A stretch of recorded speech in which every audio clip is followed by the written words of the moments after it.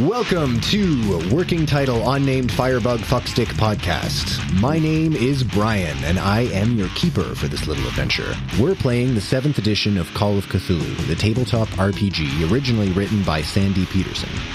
If Cthulhu sounds familiar, that's because it's a creature invented by a man named H.P. Lovecraft, an incredibly creative, but also unforgivably racist piece of shit.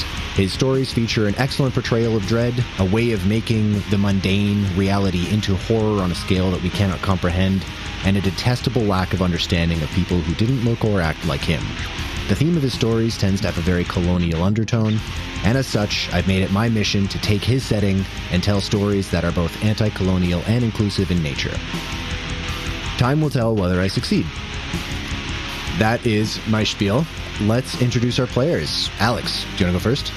Hi, I'm Alex. I was going to play Piotr Gaius Maitland, an assistant associate adjunct tutor probationary to the University of Gate City Collegiate Institute, or Unigicity. Piotr was 63 years old. His pronouns were he, him. He was born in Elysium, an elite academic planet, and he was currently sleeping in a disused classroom. I was going to play Piotr until Brian decided to be late to the session by forgetting his shit. So instead, I'm playing Francis McGillicuddy, a hard-nosed, hard-drinking, hard-knock cop who is a credit to the force and a notorious loose cannon. Born on Bluto, he lives in the shit. His pronouns are hey, buddy, and his age is 34. I would be so mad if you were serious. I have a character sheet drawn up. It's good that you have a backup after pulling that shit. Seriously. There will need to be a police officer to investigate your death. Exactly. All right. Worth it. Amazing. Brian is making signs like he'll crush my testicles if I don't comply, so we're going back to Piotr Maitland. Piotr Maitland, amazing. But I look forward to the inevitable emergence of Officer McGillicuddy. Amazing. All right, Leah? Hey, Leah here. My character name is Glade Walker. Are we giving all the information? As much as you want. As much as you want. So my birthplace was on Persephonea. Pronouns are she, them. Currently in Gate City. I'm age 24, and I'm a professional driver. That's all I gotta say. Amazing. Tom? Yeah, my name is Tom, and my character name is Lift. I am a retired Marine, or Reaper. I exist just strolling the streets of Gate City. Profession is to be determined. I don't remember where I'm from due to the procedures that happened to my character as part of my backstory, which eventually, hopefully, we get into if I don't die or get arrested by McGillicuddy at some point. Time will tell. I am 39, and I enjoy hijinks. Hijinks aplenty await, I'm sure. All right, Catherine? Hello.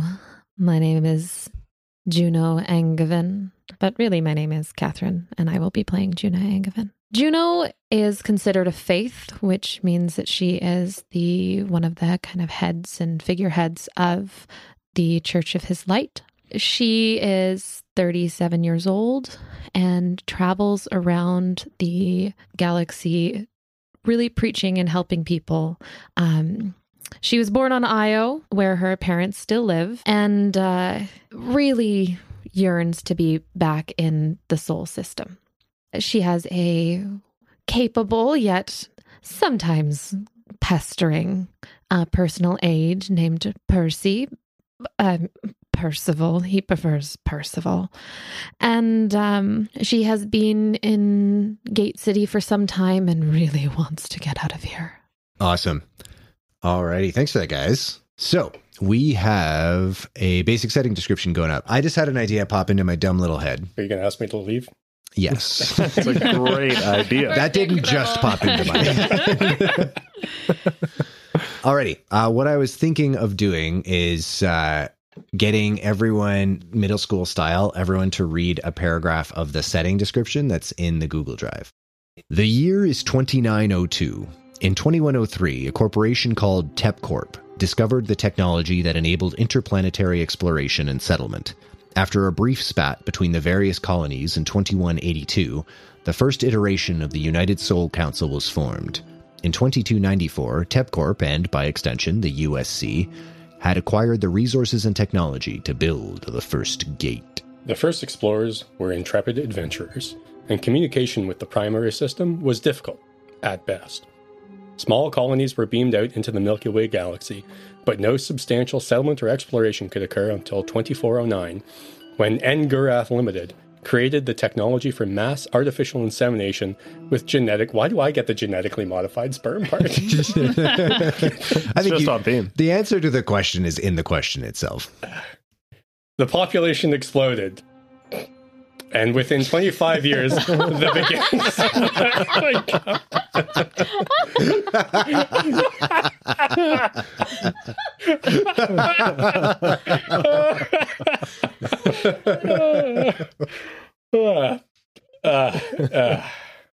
And within 25 years, the beginnings of what would become the Empyrean Gate sector had begun to take shape.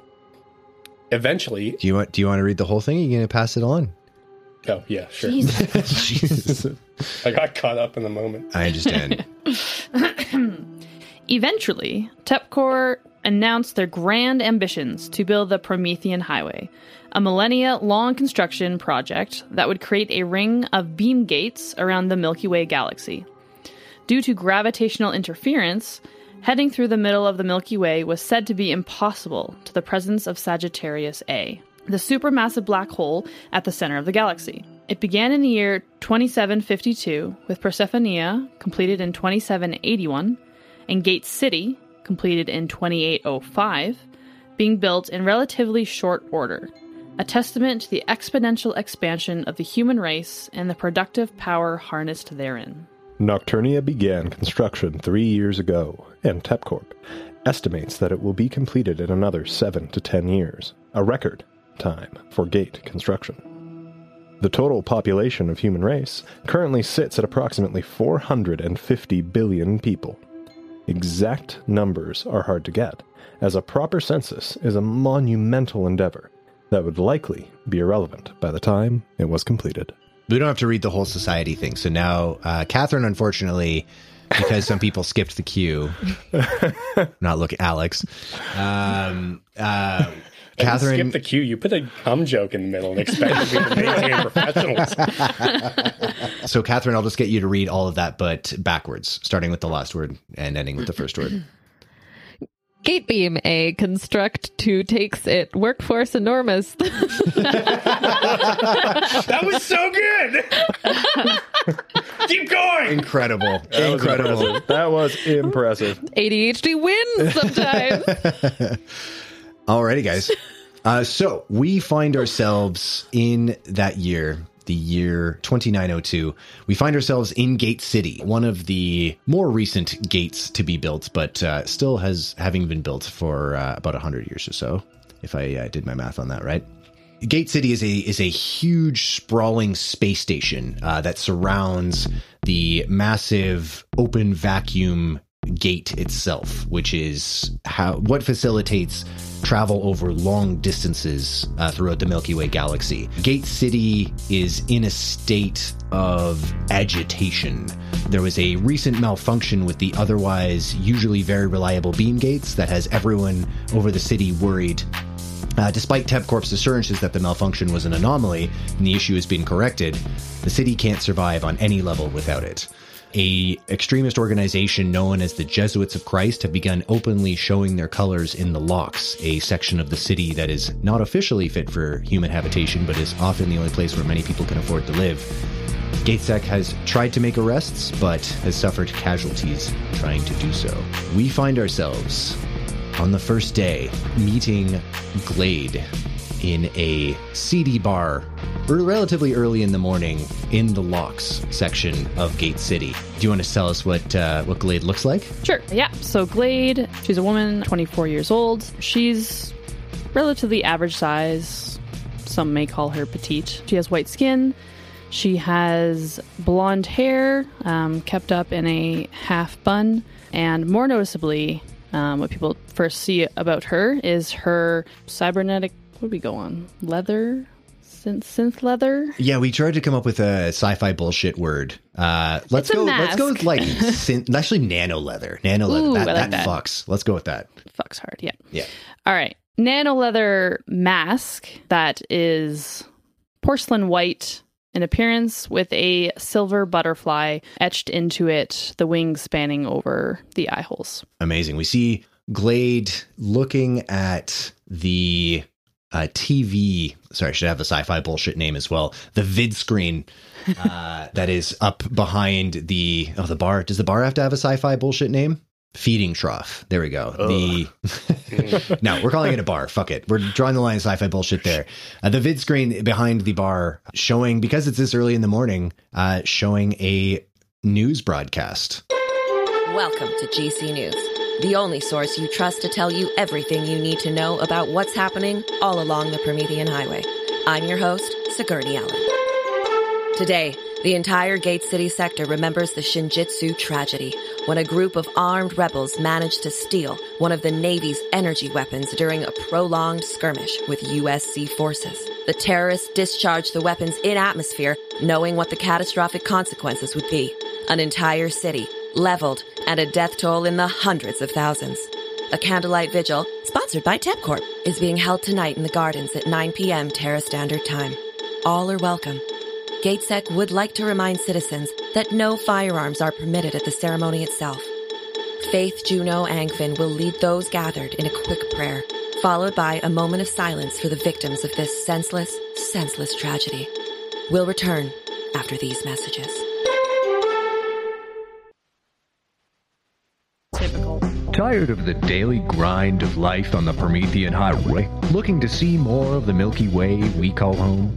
Look no further than Astral Adventures. Our tour guides are contractually obligated to bring you the most fun you can stuff into a 4 to 6 day tour package. Using our signature Astral Adventures compliance collar, we won't only guarantee the best trip of your life, we'll put the power in your hands.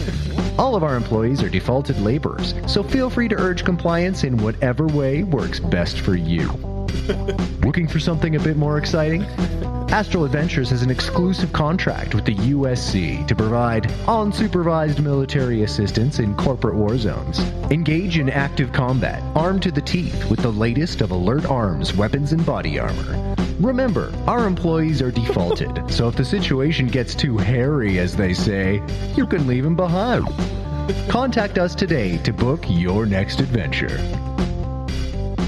Astral Adventures does not take responsibility for the health and safety of its customers. All activities are undertaken at the consumer's own risk. Minors wishing to participate in our Warzone tour must be accompanied by an adult or have their legal guardian sign a waiver. All names and logos copyright of Astral Adventures, LLC. And that's it, right? The only thing between you and oblivion is the hull of your ship. But that doesn't mean you can't remain oblivious to the void. Akarita. Presenting the all-new Akarita Concerto, an elegant ship for the civilized pilot. Akarita. Witness Dunwich Unlimited's centuries of experience in design engineering reimagined. Our latest patented acoustic design concept. Feel the music swell within and without. Surround yourself in luxury. Fly, power, Akarita. Listen to the music of the stars. Speak to your institution about financing a concerto today. Base model now available for only 235 million credits. Oh, only that much, huh? So that was on TV.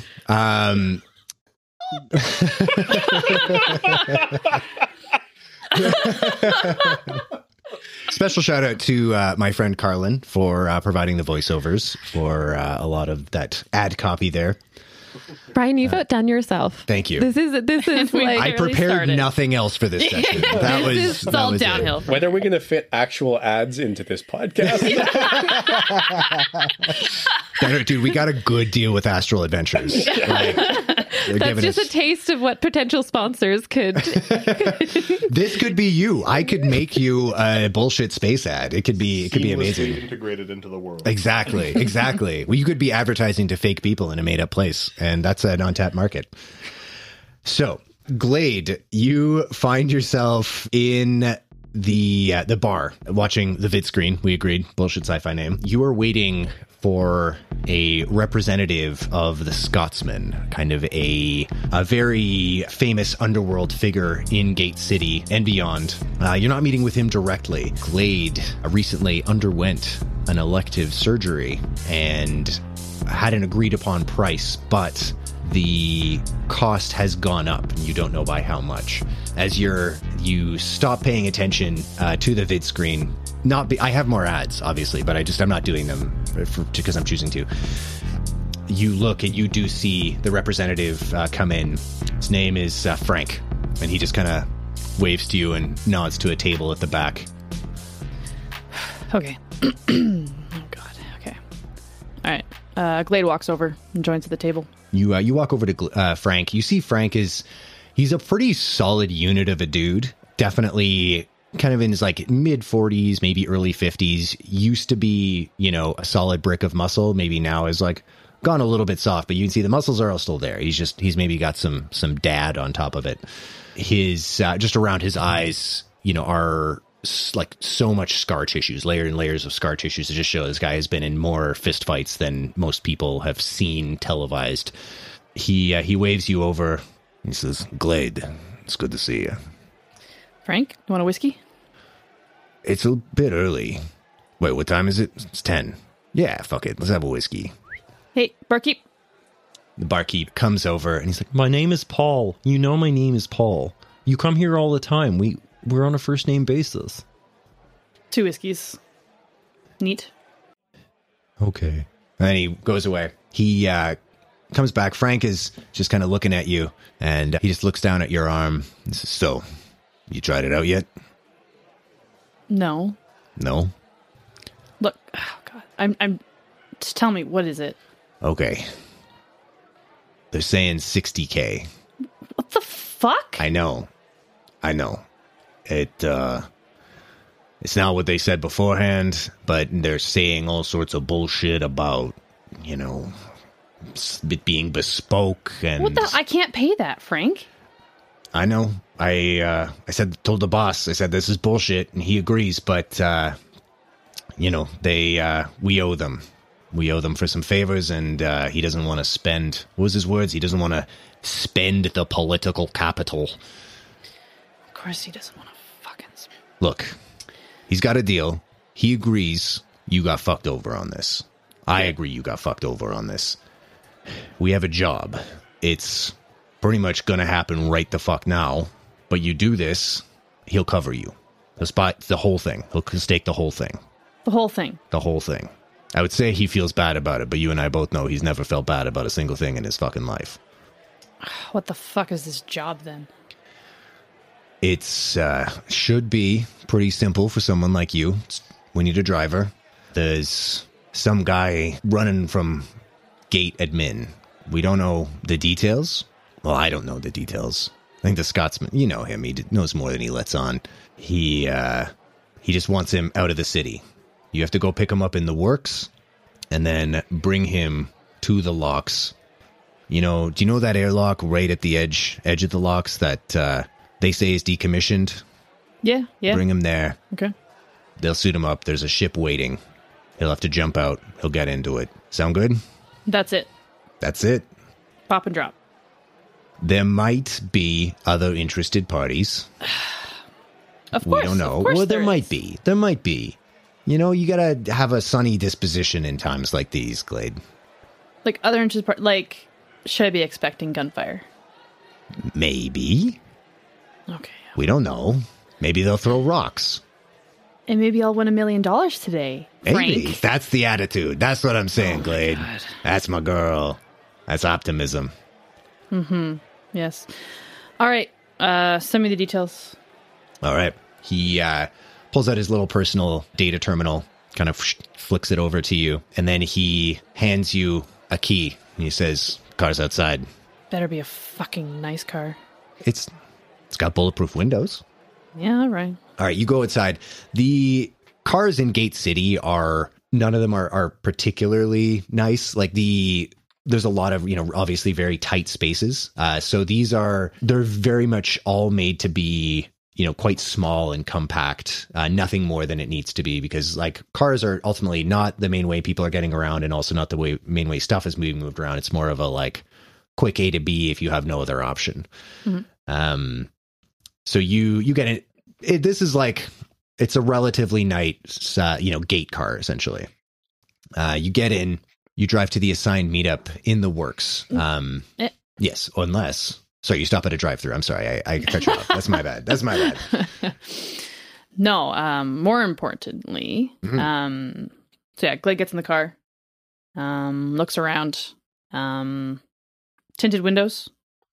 Tinted windows, but you can tell there are things that you can put in windows. There are like ways of blocking. Essentially, everyone has like an ident chip.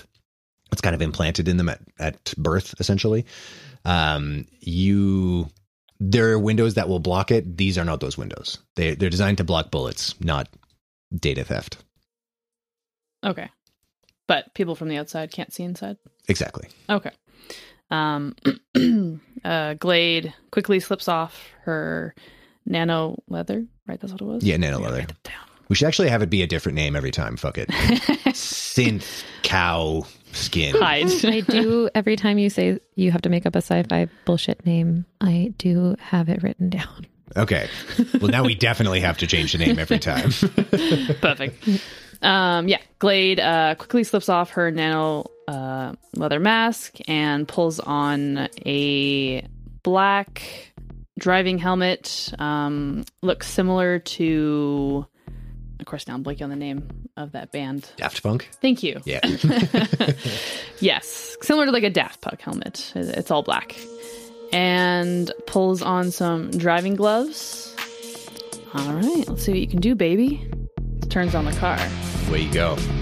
Motorhead starts playing. We all know the song. You make it to the works. No problem. You pull up to the shop that you were meant to pick this guy up. It looks like it was been abandoned for some time, or at least kept empty for some time. Could you make a spot hidden check for me? That is an extreme success. On an holy shit. Okay. Yeah, rolled a 6. Damn. Literally first roll of the game, extreme success. That's fucking incredible.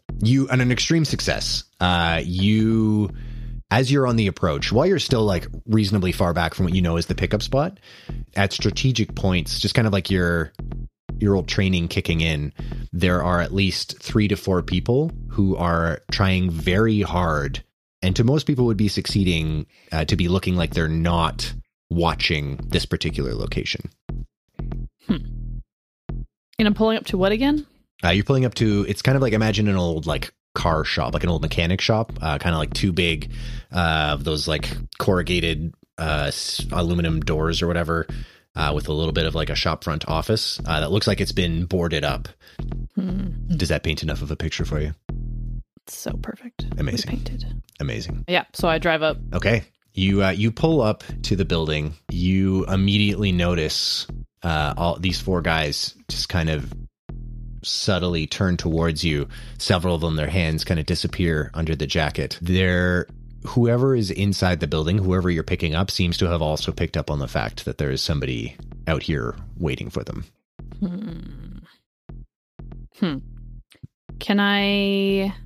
Is there a way of using, because I figured I would have like some like short range comms in my driver helmet. Yeah, for sure. To try to like, I don't know, communicate or like radio into the building. Yeah. Like make it connect. I don't know. Okay. I follow what you're, I'm throwing up what you're picking down. Let's, I think I just gave Catherine an aneurysm. Could you give me I'm trying to decide which technology roll would be the best for this, because you're essentially trying to like cast for a signal for whoever's in there. Yeah. Let's make that a sysops. Give me a sysops check. I'd also allow for computer use. It's a base 10% chance. But like I say, computer use or its equivalent skill, library use. Oh, we're using SIPS-ops. Yeah, it's a fail. That's a fail. Okay. You're casting around. What you're doing is you're basically just kind of sending out like a blank like signal into the thing, just trying to see what you can pick up. You can't. but whoever's on the other side, you're just about to turn it off, and then all of a sudden you hear, are you my driver? Yeah.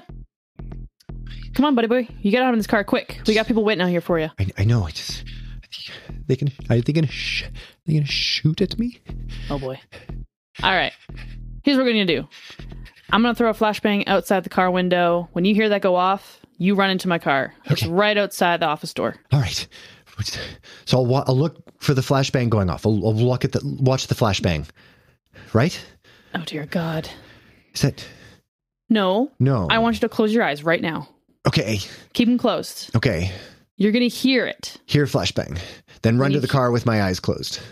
Once you hear the bang, you're going to open your eyes. Open eyes. And run to the car. Run to the car. All right? Ears closed. Flashbang. I'm so scared. Close your eyes. Okay. What's your name? Peter. All right. Peter, close your eyes. Okay. They're closed. All right. Glade rolls down her window just enough, and I throw a flash grenade outside. Amazing. I'll get you to do a throw check for me. I'm not even looking for a success. I'm just looking for like not 90 or above. This is like pretty easy. You rolled a 91, didn't you? That's 98.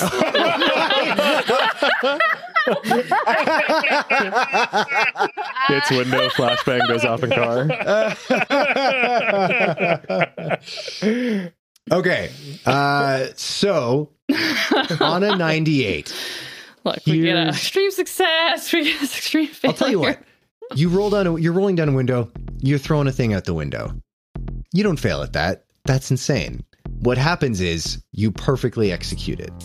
Chink, pull the little pin. I don't know how flashbangs work. You enter the 14-digit code and then you throw it out the window perfectly, just as you like look away for like the perfect amount of time. Coming down the other way in the street, you see a Ned-led New England Dynamics law enforcement drone. The explosive goes off. You see the Jesuits. Sorry, spoiler. You see the gunmen who were watching immediately recoil. However, the law enforcement drone immediately, which was kind of like trundling along on four wheels, it almost looks like a ATV, like a four-wheeler at the moment, and then it just kind of immediately the wheels retract, and where each of the four wheels were kind of touching the ground, it goes into like a single, almost like tower configuration with like these four legs coming out that kind of like immediately clink into the ground, and you see just like weapons kind of come out and start to triangulate for the source of the explosion. Peter comes running out, and you can see he's got one eye closed and one eye open, and he's just sprinting towards the car. So I'm going to assume these cars have automatic doors that when I press a button, the door opens. Yes. Awesome. I decided that beforehand. Awesome. Optimus Prime gets in the car. I press the button for the rear or the backseat door to open. Gotcha. Yeah. I'm like, Peter, come on. All right. He's just trying, he's like closing one eye, and then he's like running and trying to close the other, and he dives in. The Ned-led immediately starts like this kind of like pulsing drone, letting you know that it is essentially onto you. You can see the gunmen who were kind of perched not react correctly to the situation. They think that the Ned-led is there for them. Two of the four turn around and start opening fire on this drone, which immediately starts shooting back. And then the other two, just as the door closes, start opening fire on your car, and you hear like this staccato thump of projectiles hitting. You getting out of there? Time to do what we do best, baby. Hell yeah. Go ahead and make a drive check for me. Extreme success. Hell Number yeah. 5. There are more. There's two other kinds of things you can do, right? there's like a regular failure. Okay. All or nothing. Hell yeah. So Glade immediately just like you throw it into reverse, tires screeching, bullets caroming everywhere. One of the guys is kind of like running out, trying to head you off into the street. There's this as you just like totally smash into him, send him flying, immediately kick it into drive and start rolling. You see now, as you're kind of like looking in the distance, for a space station, there's not a lot of like super low ceilings in Gate City. A lot of it is actually quite open. It is meant to kind of simulate like an actual organic kind of space. You see, just looking in the distance over the buildings in the works, you see 2 more Nedleds just immediately activate like their flying mode, essentially. They're starting to converge on your location. On an extreme success, you evade them. How do you do that? I'm gonna leave that up to you. Oh, all right. Also, sorry, on the extreme success for your spot hidden check earlier, and not because I spoiled it myself, you also see that guy as you hit him. It's like the world kind of slows down, bullet time style, and you look and you see as like his sleeve kind of like pulls back. He's wearing this like long jacket. You can see, looks like carved with a knife into his forearm is at the shape of a cross, which the Jesuits have a habit of marking themselves that way. Do it. Oh, fucking course. Yeah. You're fucking shredding the gnar, sending it. How do you get away from these Nedleds? Are these streets like dusty or dirty at all? On an extreme success, absolutely. Perfect. Kind of, I screech around the corner and stop, and then I put it into park and start revving the engine and start kicking up dust, and then making a cloud. Hell yeah. And then just blast off. Gotcha. Yeah, so you basically do that. Your tires are spinning. No, I do donuts. What am I talking about? I'm doing donuts. Absolutely. You picking up dust. You definitely, like, the streets are like relatively busy. There are a lot of people going back and forth, but you still do that. You just like immediately kick it. You see this like little gap in the traffic as your tires screech, kind of like start immediately doing donuts in the middle of this intersection. Other cars are trying to go past. On an extreme success, you are just full on being both fast and furious and just going like weaving it around all of these other moving vehicles. This cloud of dust starts to basically just like kind of rise around you. The Nedleds show up, and you can see all of a sudden this spotlights turn on and are trying to like sort out what's going on. But you've now kicked up so much dust, and there are so many other cars that some of whom have stopped, some of whom are keep driving. The drones don't seem to be able to acquire you specifically. So, on an extreme success, I would say you would be able to intuit that they don't know exactly which car at the moment is the problem. You also know that your car is now covered in bullet holes, so you don't know how long that state of affairs is going to last. Would Glade try to play it cool and drive like slowly out of there, or is Glade like bat out of hell, pedal to the metal? Play it cool. Play it cool. All right. Go ahead and make a stealth check for me. I'm going to give you a bonus dice on this because that was a clever maneuver. It's a fail. It's a fail. You pull out into traffic, and you are playing it cool. Peter, on the other hand, is absolutely not playing it cool. Peter is shrieking like a demon. He's, there she is! And you drove so fast! And it's so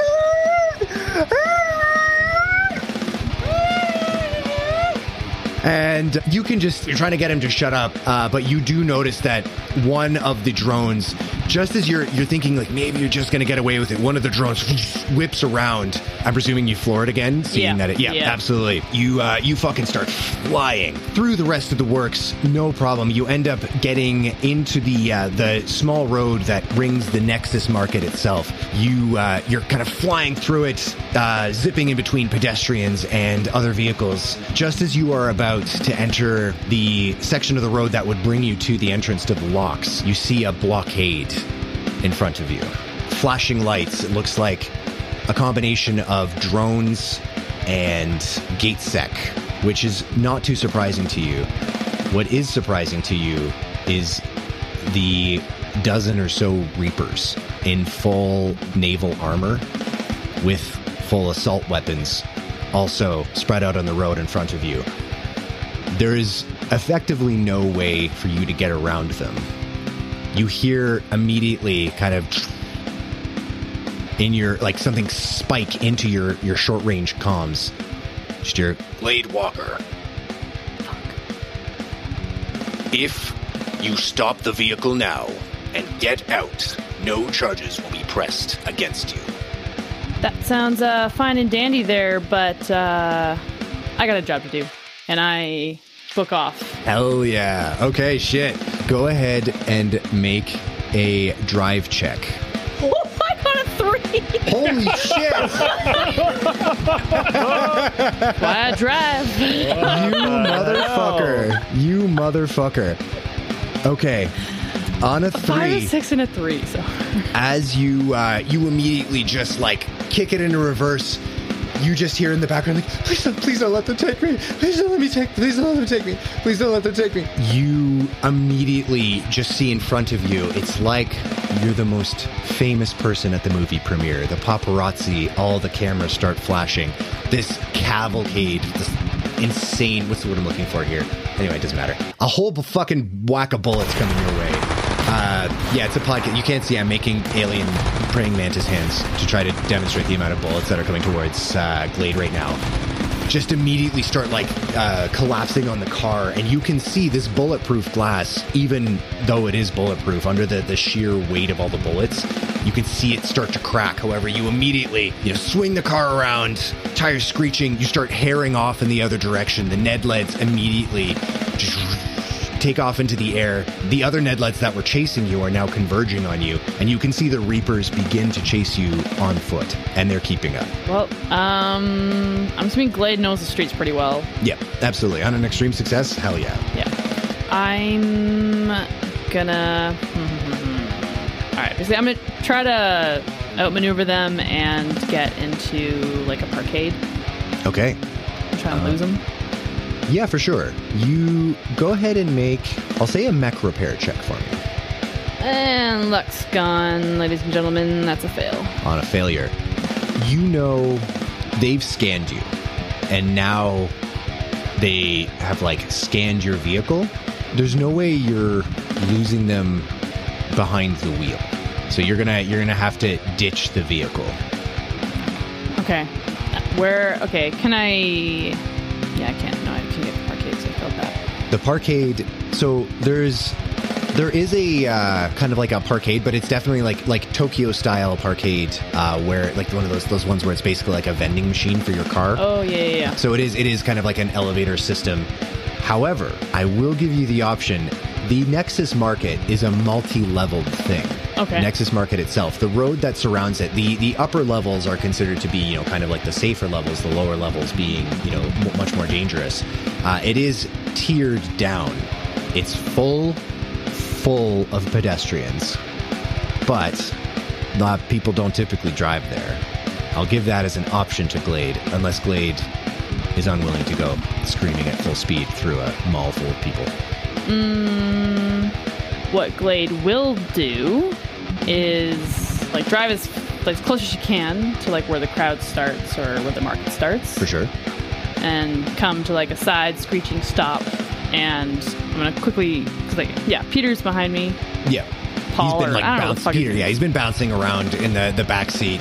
Anyways, yeah, so you can't see me. So I quickly pull off my driver's helmet. I slide my nano cow leather face mask back on. Could you make a quick sanity check for me with a bonus dice?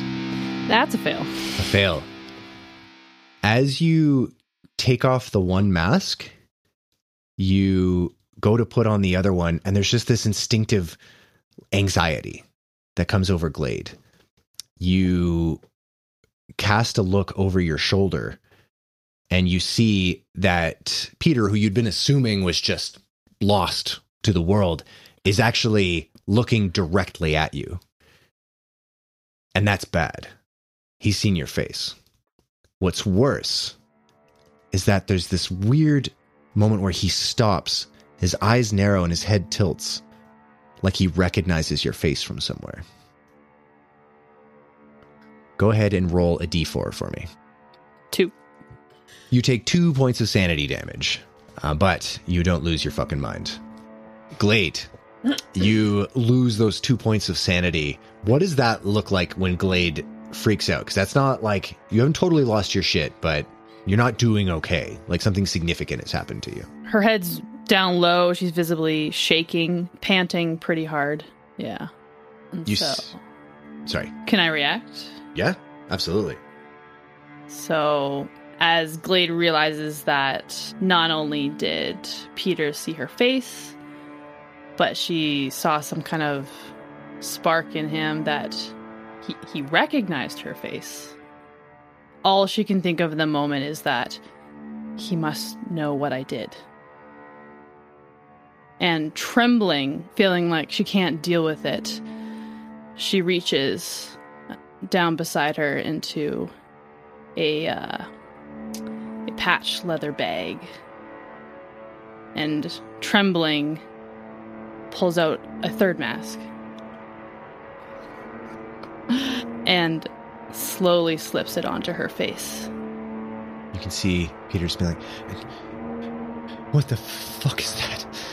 What the fuck is that? I'm sorry, I didn't see anything. I'm sorry. I wasn't looking, I swear. And with that, the mask turns to look at Peter. And in a flash, her arm reaches out towards him. At the same time, a blade comes out of her wrist. Hell yeah. Looking to slice his throat. All right. You fully have this guy at your mercy. Go ahead and make a fighting brawl check. I'm going to give you 2 bonus die on this. There's a lot going on for this guy. Oh, and I will say, too, that as I was describing Glade, as she was kind of like panting heavily and shaking, the moment that third mask slips on, it stops. Hard success. Hard success. What was the damage on that again? 1d4 plus 2 plus DB. You have this guy dead to rights. I just wanted to see if you would hit. In a flash that almost feels effortless, you put out the blade, which, by the way, I need you to make a roll for me. Yes. Con check. Yes. It is a success. Success. Okay. On a success, I don't think anything happens. I don't think it's anything. It's just on fail. Yep. So the knife comes out in this like almost casual gesture, in the same movement, and you swing your hand across, and there's this look of surprise on his face. Blood pooling and bubbles of air from his mouth as he starts to bleed out. You can hear the sirens converging. At that point, Glade opens the door to the car and runs into the crowd. Amazing. As you are running away, you can see the Reapers having outpaced the flying Nedleds on foot and making it to your car. You can see one of them start to track you with the rifle, but then you can even hear from here them go like, "That's not the primary target. Not the primary target." And as you disappear into the crowd, without even confirming, you see a dozen Reapers open fire on the car. And even in the like split second before you disappear into the crowd, as everyone starts screaming and running, the car is reduced to this slag of molten metal under the weight of their fire. Glade, with his third mask, just keeps running. All right. Lift. We find ourselves back in the locks. This time in a small habitation, or hab, as the kids are calling them.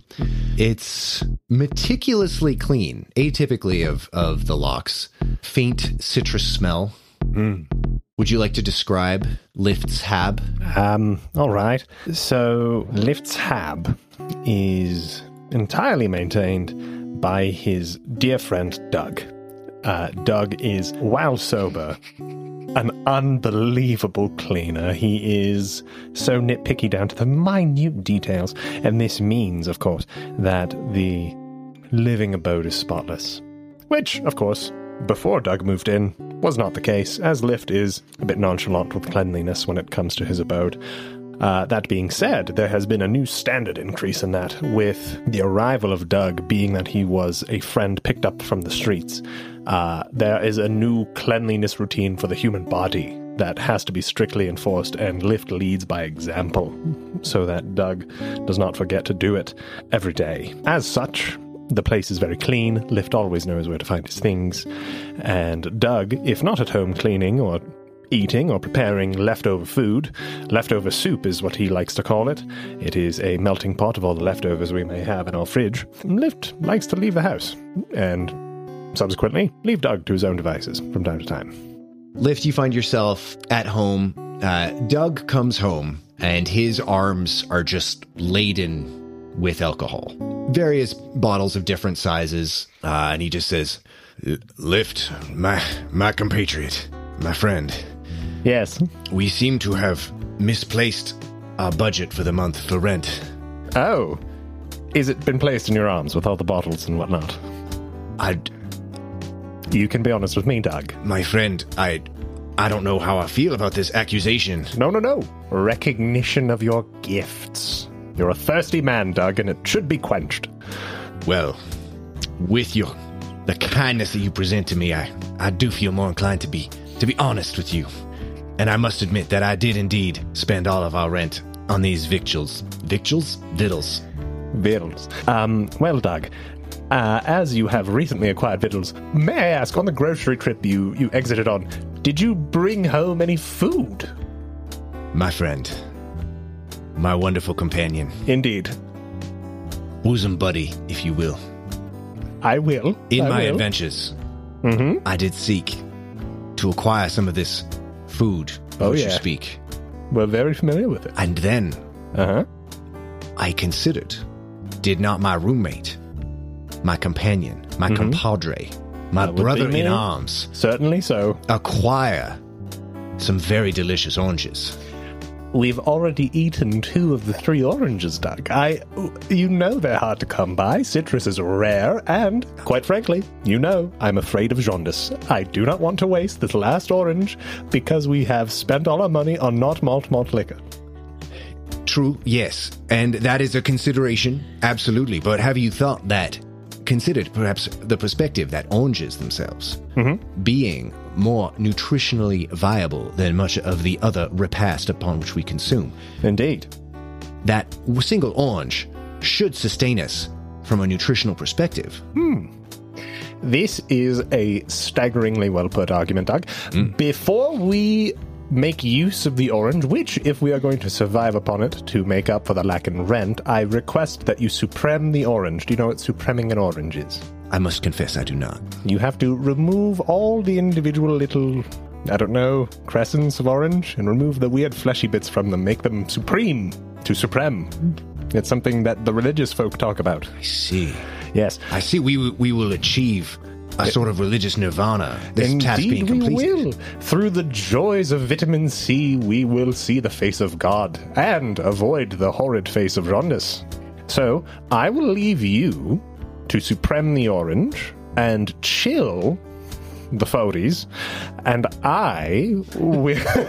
Sorry, that took a minute. All right. Chill the 40s, and I will do my work for the evening, I think. Why not? Should be fun. What a wonderful plan. I do tend to agree with you. So, tasks for you, Doug. Make leftover soup. Of course. Whatever we have. My specialty. Indeed it is. It will be mostly gin. That will be fine. Don't boil it too aggressively, then. Of course not. That ruins the taste of the juniper. But perhaps let the old lettuce rest in it to disinfect. Wonderful. Indeed. So, I will go out, acquire more goods, services, money.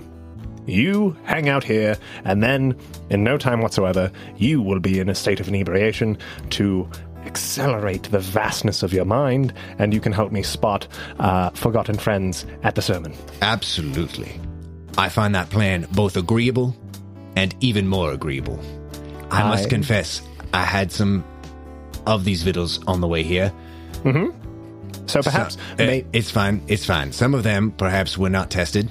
All right. And I now am having trouble seeing out of my left eye. But I do not want that to concern you, my friend. No. I just want to remind you, as I know occasionally the genius with which you are burdened perhaps genius, can result in you forgetting simple tasks. You have your one-on-one counseling session with the preacher. You know, Doug, this is why I keep you around. It's like when my brain leaves through the door, yours comes in and just says, lift, pick your shit up, get going, you silly old man. I confess I feel similarly towards you, my compadre, my brother. And that's why this works. So, in recognition of your strengths and your failings, and my strengths and my failings, perhaps, since you've tasted the victuals, do not supreme the orange. I fear you will lose a finger in the process. Might not be worth the nutrition. So let's stick to leftover soup. We should have flavor of chicken protein packet. Absolutely. I can lick the inside and then spit the You can. That adds additional flavor to the melting pot. You do that, and I will go get us more money for the evening, and then, of course, my one-on-one session. But while I'm in my one-on-one session, there are still going to be other retirees whom you could recognize. Naturally.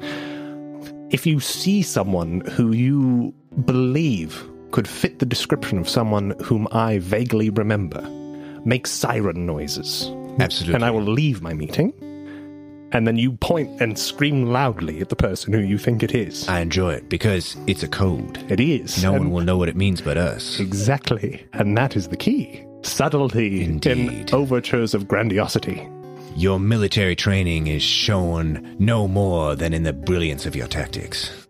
Thank you, sir. Thank you. I was trained very well. It shows. It shows, my friend. Well, Doug, as always, I'm going to take some tiny rocks and leave. Wonderful. Thank you so much. Indeed. And you can see Doug immediately just goes and, tries to put all the bottles down, but there's so many, they just spill everywhere, and, 3 of them break. As you leave. Don't worry, Doug. I know you will clean those up. I know you will. You know, my friend. Of Enjoy. course. Take your I little will. rocks. I will. Only 2 this time. I need to find more shiny ones. You know that there is a group of suits. You've heard kind of word on the street, some chatter. There are a group of suits from... I like to think that as I leave my apartment, a car comes screaming by and people are shooting at it.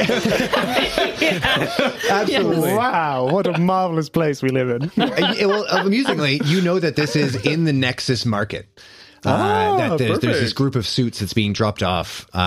From Imperia. From Imperia, thank you so much. You're welcome. And you know that being relatively new to Gate City, they're being dropped off in a otherwise low-sec part of the city, or of the Nexus Market. As you make your way there, and I'm imagining some sort of jangly acoustic guitar playing, just raindrops keep falling on my head type of vibe. Oh, yeah.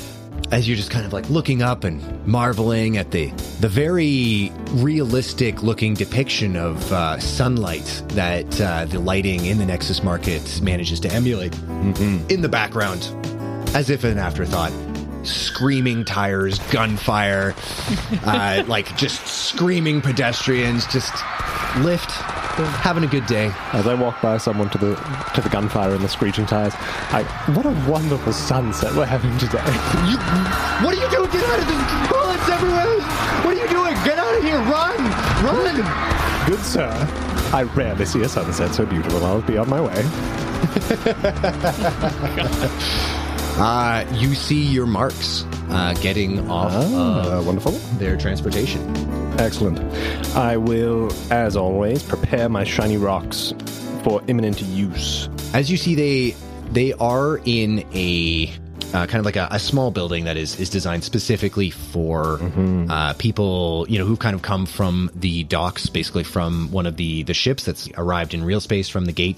This is kind of almost like a bus terminal kind of thing. All right. So is it feasible to think that they're surrounded by other people at this moment? Yeah, absolutely. There's definitely a crowd in there. However, this is a relatively enclosed building. So, there is one kind of main, what's the word, halogen style light, the tube light bulbs. Kind of up at the top. Oh, wonderful. Keeping that in mind, I will continue to approach the unsuspecting whales of the industry, preparing one of my shiny rocks. I will put it in my left hand and just roll it between my fingers to know and get a sense of its weight a bit more appropriately before it executes its task. Absolutely. All right. Once I am around 10 paces out, is the transport that they disembarked from still near them as they are in this small chamber? The transport seems to be sitting there at the moment. Yes, they're in this small chamber. All right. Perfect. I am going to throw the first shiny rock off the window of the transport to make a noise to have them face in that direction. And then as they turn, I will throw the second shiny rock at the light to break it so I can move through them with a bit more ease. Very good. Okay, go ahead and make 2 separate throw checks for me. I was born for this shit. No one throws like me. If Lift dies, that's your voice for your second character. I can do that all day. This is a success. Success, no problem. You huck the rock. You actually crack the window of this this bus, and you can see all of the suits just kind of whip around, staring at the now cracked window. Yes. Second rock at the light. This is also a success. Also a success. Amazing. It's very hard for me to fail. It is. Yeah, no, I remember. You huck the rock at the light, shatters. They immediately, there's this kind of general outcry of concern. These gentlemen, kind of already on edge. Yes. Given whatever that business was that everyone else was freaking out about in the market. Unimportant. You kind of move into the crowd, and you can tell that them being on edge should give them an advantage to perhaps spot your upcoming ministrations. However, they are so stressed out that it seems like they're just panicking and they're not noticing anything. I'm going to take advantage of this. Oh no, stray bullets, take cover! And I'm going to move amongst them as they do so. Holy shit. Okay. That, I will get you, if you want to rely on what you said. No, I'm going to rely on the swiftness of my fingies. Oh, very good. Okay. In that case, then I'll get it. That'll just be a. Actually, you know what? Make a fast talk check for me, and then a sleight of hand check. If you get a success on the fast talk check, I will give you a bonus dice on your sleight of hand. So check. if I have no skill in fast talk, It's 10% or lower. Not impossible. Just roll like Leah. No, I rolled a 20. Okay. Oh, Wow. that's very close. Do you want to spend? I could burn some luck. You could spend. I some will luck. burn luck to make that a success. I'll go down to 60 luck. Okay. Alrighty. Then I will give you a bonus dice on your sleight of hand check. Wahoo! I don't know what that means. So what a bonus dice is you're rolling a D100 against our skills. Bonus dice is you will roll. There's the tens dice, which has the 2 digits on it, and then the units dice, which has the single digit on it. You're going to roll 2 of the double digit. Amazing. Dice. And I take the lower of the 2? Yeah, exactly. Take the better result. Phenomenal. I take the better result, and it is a success. A success. No problem. Go ahead and roll 2d10 for me. 84. 84. You swipe a cred stick from one of them. Worth noting that most currency at this point is we've moved away now from everything being electronic currency. The distances involved in space travel, there's no reliable way to communicate across them. So as such, credits tend to be physical, but a kind of a combination. So you need a cred stick, essentially, if you want to purchase anything kind of outright, if you are farther from like your financial institution, basically. All right. These guys traveling, they have a decent amount of wealth on them. You find a cred stick, and you immediately palm it, and as you are kind of on your way out, you hit the little screen on it that shows its value, and you have just acquired 840 credits. Bingo! Bing pot. Bing pot. Can I interject for a second? You may. So are cred sticks like traveler's checks? Yeah. Yeah. Yeah. And if in the scramble I can collect at least one of my tiny shiny rocks, I would be ever grateful. Absolutely. Make a luck check for me. Woohoo! Do the cred sticks say Amex on them? No, not for say copyright Astral purposes. No. Yeah, they say... No, they do say Amex, but it's just Amex. There's 4 A's. I do not succeed on my luck check. You do not succeed, unfortunately. Shiny rock. I'll say you get one. You get one of them back. Well, New pep in the step. I'm going to make my way back to old Dougie Boy, who should have our soup ready to go. And not to mention frosty beverages of malt, not malt liquor. And that is going to be so good. Wonderful. This exciting prospect as you make your way out, just kind of head in the clouds, and all of a sudden you see Reapers converge on a vehicle. Gunfire erupts, melting it into slag. And you, even amongst this spray of sparks and bullets, you can see the spray of blood on the window as whoever's inside gets completely eviscerated by bullets. Go ahead and make a sanity check for me. All righty. I am very good. You highly succeed? Very much so. There is this, you avert your eyes, and there's this moment, this tickle in the back of your mind, like as if the tickle in the back of your throat when you're about to cough, of this memory that seems to be trying to come out. And though you don't know what it is, there's a part of your brain that clearly does and just suppresses it. And you don't think of it, and you manage to turn around. And while this is an upsetting thing for you, it doesn't do too much more than you would expect to upset the lift's normal equilibrium. However, as you go to look back towards the locks, you can see cordons being set up by both GateSec and the Reapers. Oh dear. So it looks like you're probably going to have to kill some time before the meeting, which is in the Haven. That's a long ways away. All right. Are there any fun things for me to do? You're in the Nexus Market, and you've got a pocket full of credits. I have a pocket full of credits. I know my friend Douglas would really appreciate some maybe real malt liquor. And we also need actual protein so we can survive, so maybe I'll go grocery shopping. Absolutely. Yeah. Lift goes grocery shopping, and that's where we will leave him. Yay. Piotr, you wake up. I'll let you decide what time of day it is. It is a disgusting study room, has a barely functional data center.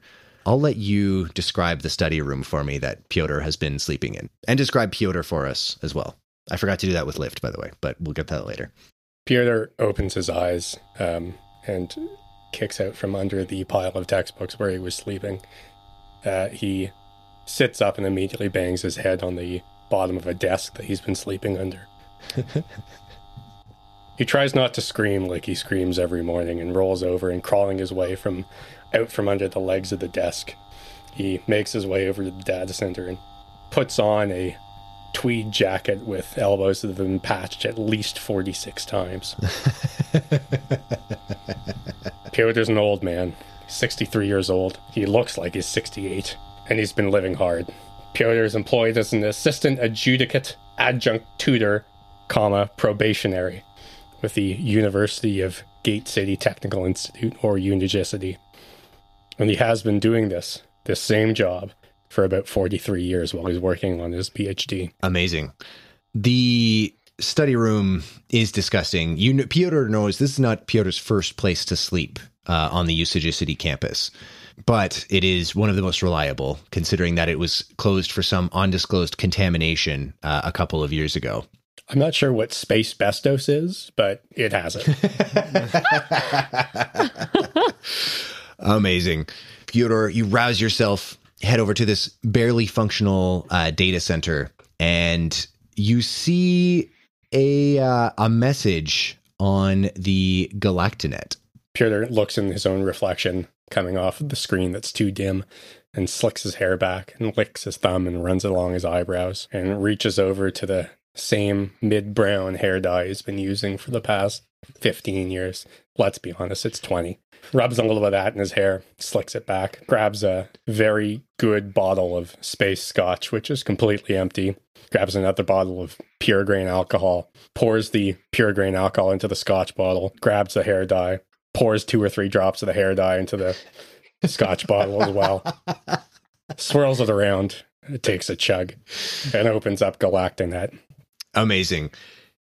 You, no one, that's sorry, I have to process drinking hair dye. That's incredible. You No one really uses Galactinet. The Galactinet is an initiative by Miskatonic Tech. Yeah, Miskatonic Tech to basically try to create an instantaneous form of communication between the gate cities, which it's just not secure. So nobody typically uses it for anything important. That being said, it's free. So you have been having this correspondence with another academic who's been, it doesn't name, you don't recognize the name of this academic, but one thing that Pyotr would very much appreciate about them is that they think that economics is the most important academic thing. And they think that Pyotr's ideas are crucial to the advancement of the human race, especially as they expand across the Milky Way galaxy. This particular message is strange. There is a encrypted section of it. Not again. They're going to ask for me to marry them and send them 5,000 credits again. Shit. Yeah, so you can try to decrypt it. I'm going to need a mathematics check from you. And sorry, I'm doing this on the space equivalent of Tor. Is that what you're saying? Yes. Yeah, absolutely. Okay. Can I try buy an arms shipment first? Yeah, for sure. You don't even have to try. You don't have to roll for that. You can 100% just buy an arms shipment. But I don't want to spend any money on it. So if I could trade them like a shitcoin or something like that, that'd be preferable. Shitcoin, yeah. Shitcoin was doing really well, but recently took a dive. So you'd probably have to use another form of cryptocurrency. Damn it, not again. It's in the dumps. Okay, I guess I'll just decrypt the message. Math roll? Math roll, yes. Okay. Can I grab a 10 die there? You may. I'm going to give you a bonus dice on this as well, because it's kind of your jam. That is a success. It's success. Hard okay. success. Hard success. That is what you needed. On a hard success, there are a series of requests. The message basically reads, I knew you were brilliant, Pyotr, but I had to be sure. I represent a group that is very interested in a text that has recently come into the possession of the University College of Gate City Technical Institute. With your position of authority and power, you are in a unique position. And they seem to realize they said position twice. And Backspace doesn't exist on this system. No, it doesn't exist. There's no backspace. They're patching that in. That's tier 3. First, you upload the ability to transmit horrifying porn across the galaxy, and then you upload the ability to backspace. Yeah, exactly. They didn't have text functionality for 3 years. But yeah, you see, you are in a unique position to acquire this. It is called the Librum Dementi. You know that there was a recent shipment of books come in, and you know because you've been... One of your tasks, given your position, is to help another grad student named Ian basically digitize these works. It's a shipment from the Belendi estate, a very, very rich magnate who collected leather-bound tomes. So it asks you, it says, if you acquire this for me, I can personally guarantee that my sponsor will forward you 100,000 credits, and we will guarantee publication of your thesis in every academic paper on the Promethean Highway. Pyotr takes a deep breath in and highlights the email and drags it over to a folder labeled catfish and/or subpoenas, and it hovers over the folder for just a second. And just as you're maybe about to release the clicker and put it in that, you almost didn't notice because this offer is so juicy, but you just see this little line right at the bottom, not punctuated. It just says, your father's work is a lie. Peter stops. He breathes in deeply. He goes, yes. Yes, it was. And he drags it over to another folder labeled revenge and/or really good porn and drops it there. And then closes the terminal and walks away, grabbing the bottle of hair dye and grain alcohol as he goes, and goes to open the one shutter on the study room. And on the other side, there's just a wall. Just a straight. Exactly. Absolutely. It is the wall. Like, there's not even like a window. It's just a shutter too concrete. But in the plexiglass in between him and the wall, he can kind of see his own reflection. He's going to look at himself and say, my name is Pyotr Gaius Maitland. And the future is mine. And he takes a big swig of grain alcohol and then he pours a little bit more in his hair. Hell yeah. Make a con check for me.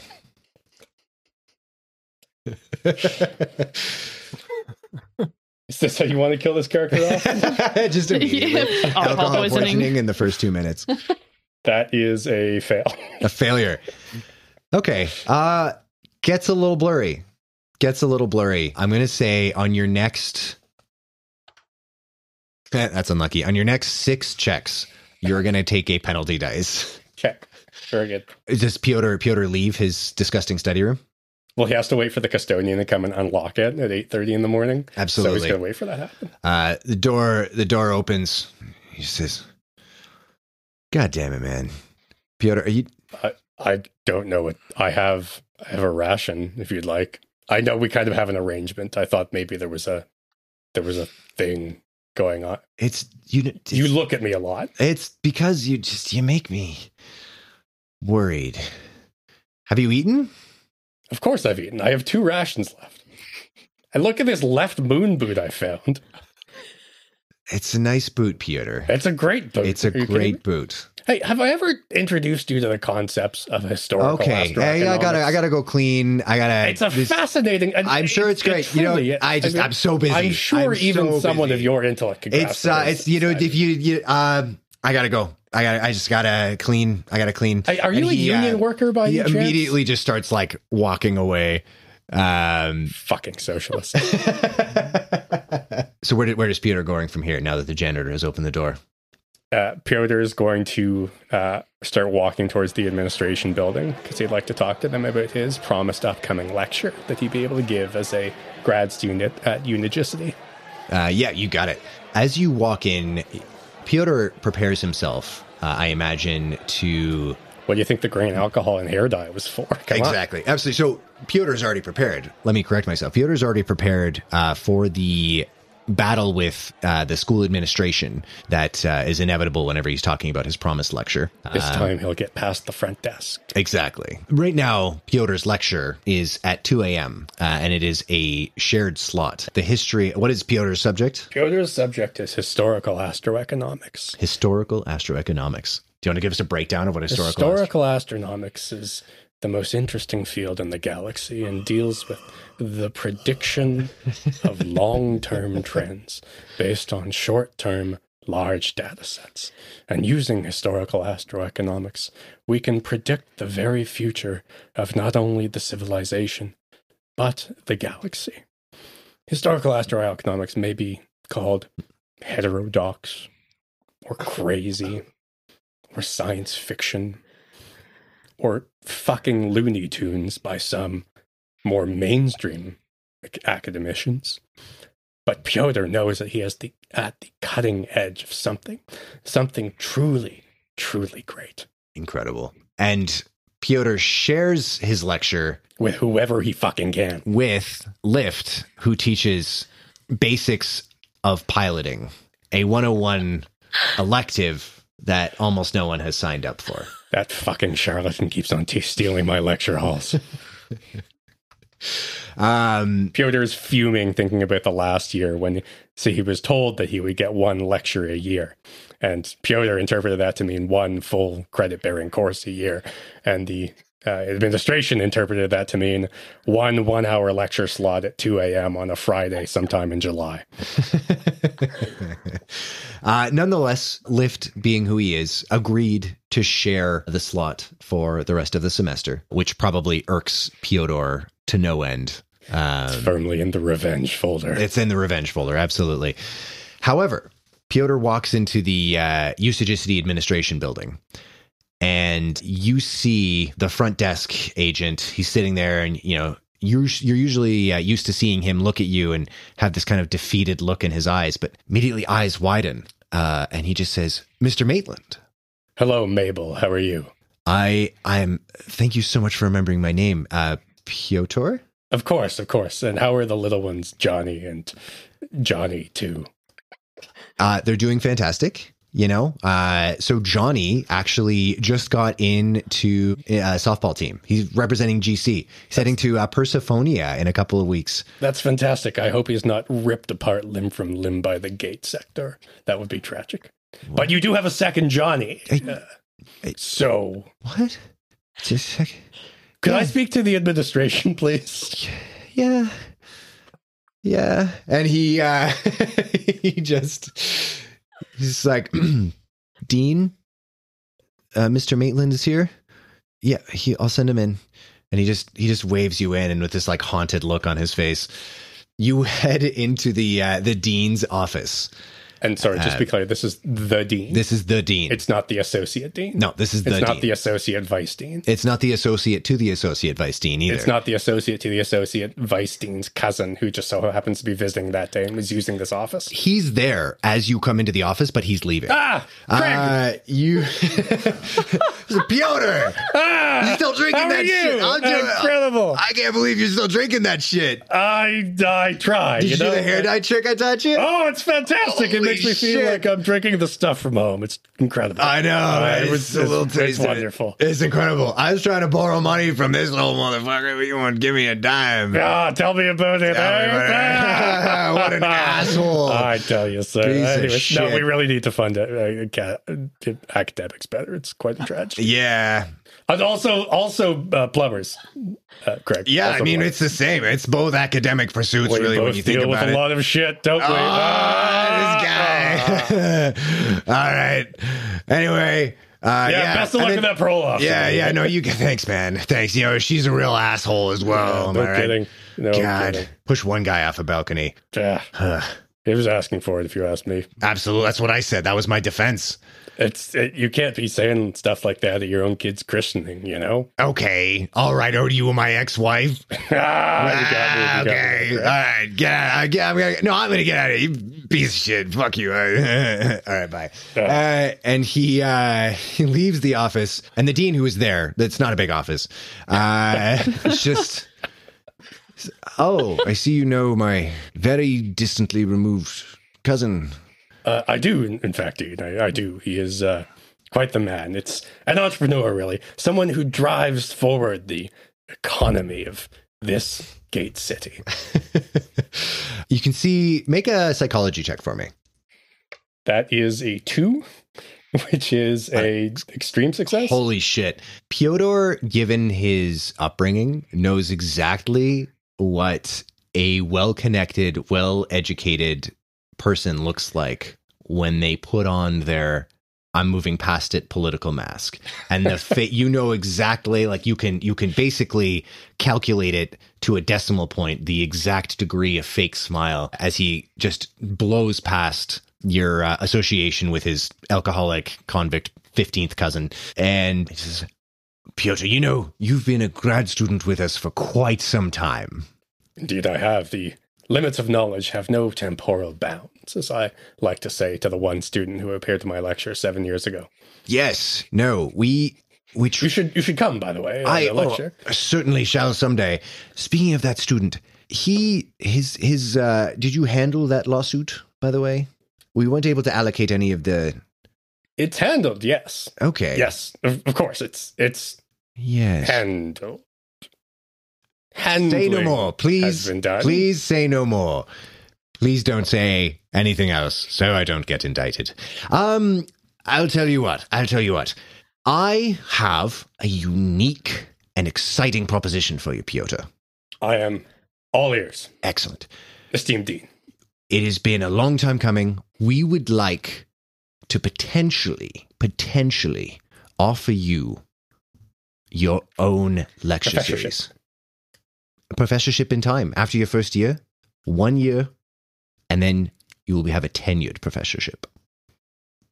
I think Piotr needs to roll a con check. Absolutely. Like, that's just, he barely hangs on. He barely avoids having a heart attack. You see, just face blanks. Yeah. And then, good Lord, it's fine. It's fine. Do you need some water? Do I need to roll a penalty die? No. Oh, shit. Yeah. Yeah, absolutely. He barely hangs on. Holy shit! Holy shit! Okay. You could see he's just, oh dear. Of course, you have some water. Have some water, old boy. Thank you, Dean. That's very generous of you. Of course. I know water is expensive these days. It is indeed, after the event, the incident. Again, I handled that. It was handled. Don't, again, appeared in the water say supply. no more. I don't know how. Please stop giving me details that I will have to testify to. I will say this. All we need to do to make this a reality is just some sort of a feather in your cap, as it were. We are opening a new wing of the library to celebrate the recent acquisition of educational tomes from the Blendy estate. We need a speaker. I would be honored.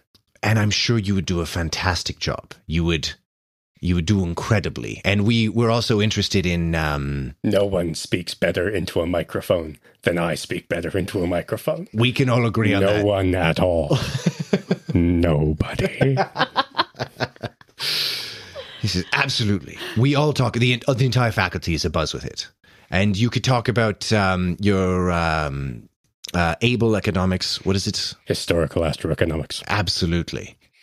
I have several papers that are awaiting publication. Of course. Yes. Of course. However, we were just thinking something with a little bit more name recognition. Have you considered... The Maitland name is world-renowned. Galaxy-renowned. Indeed. And to that point, your father is one of the primary academics in the entire galaxy. Do you think you could perhaps contact him? Would he be willing to give the keynote speech as we open this library?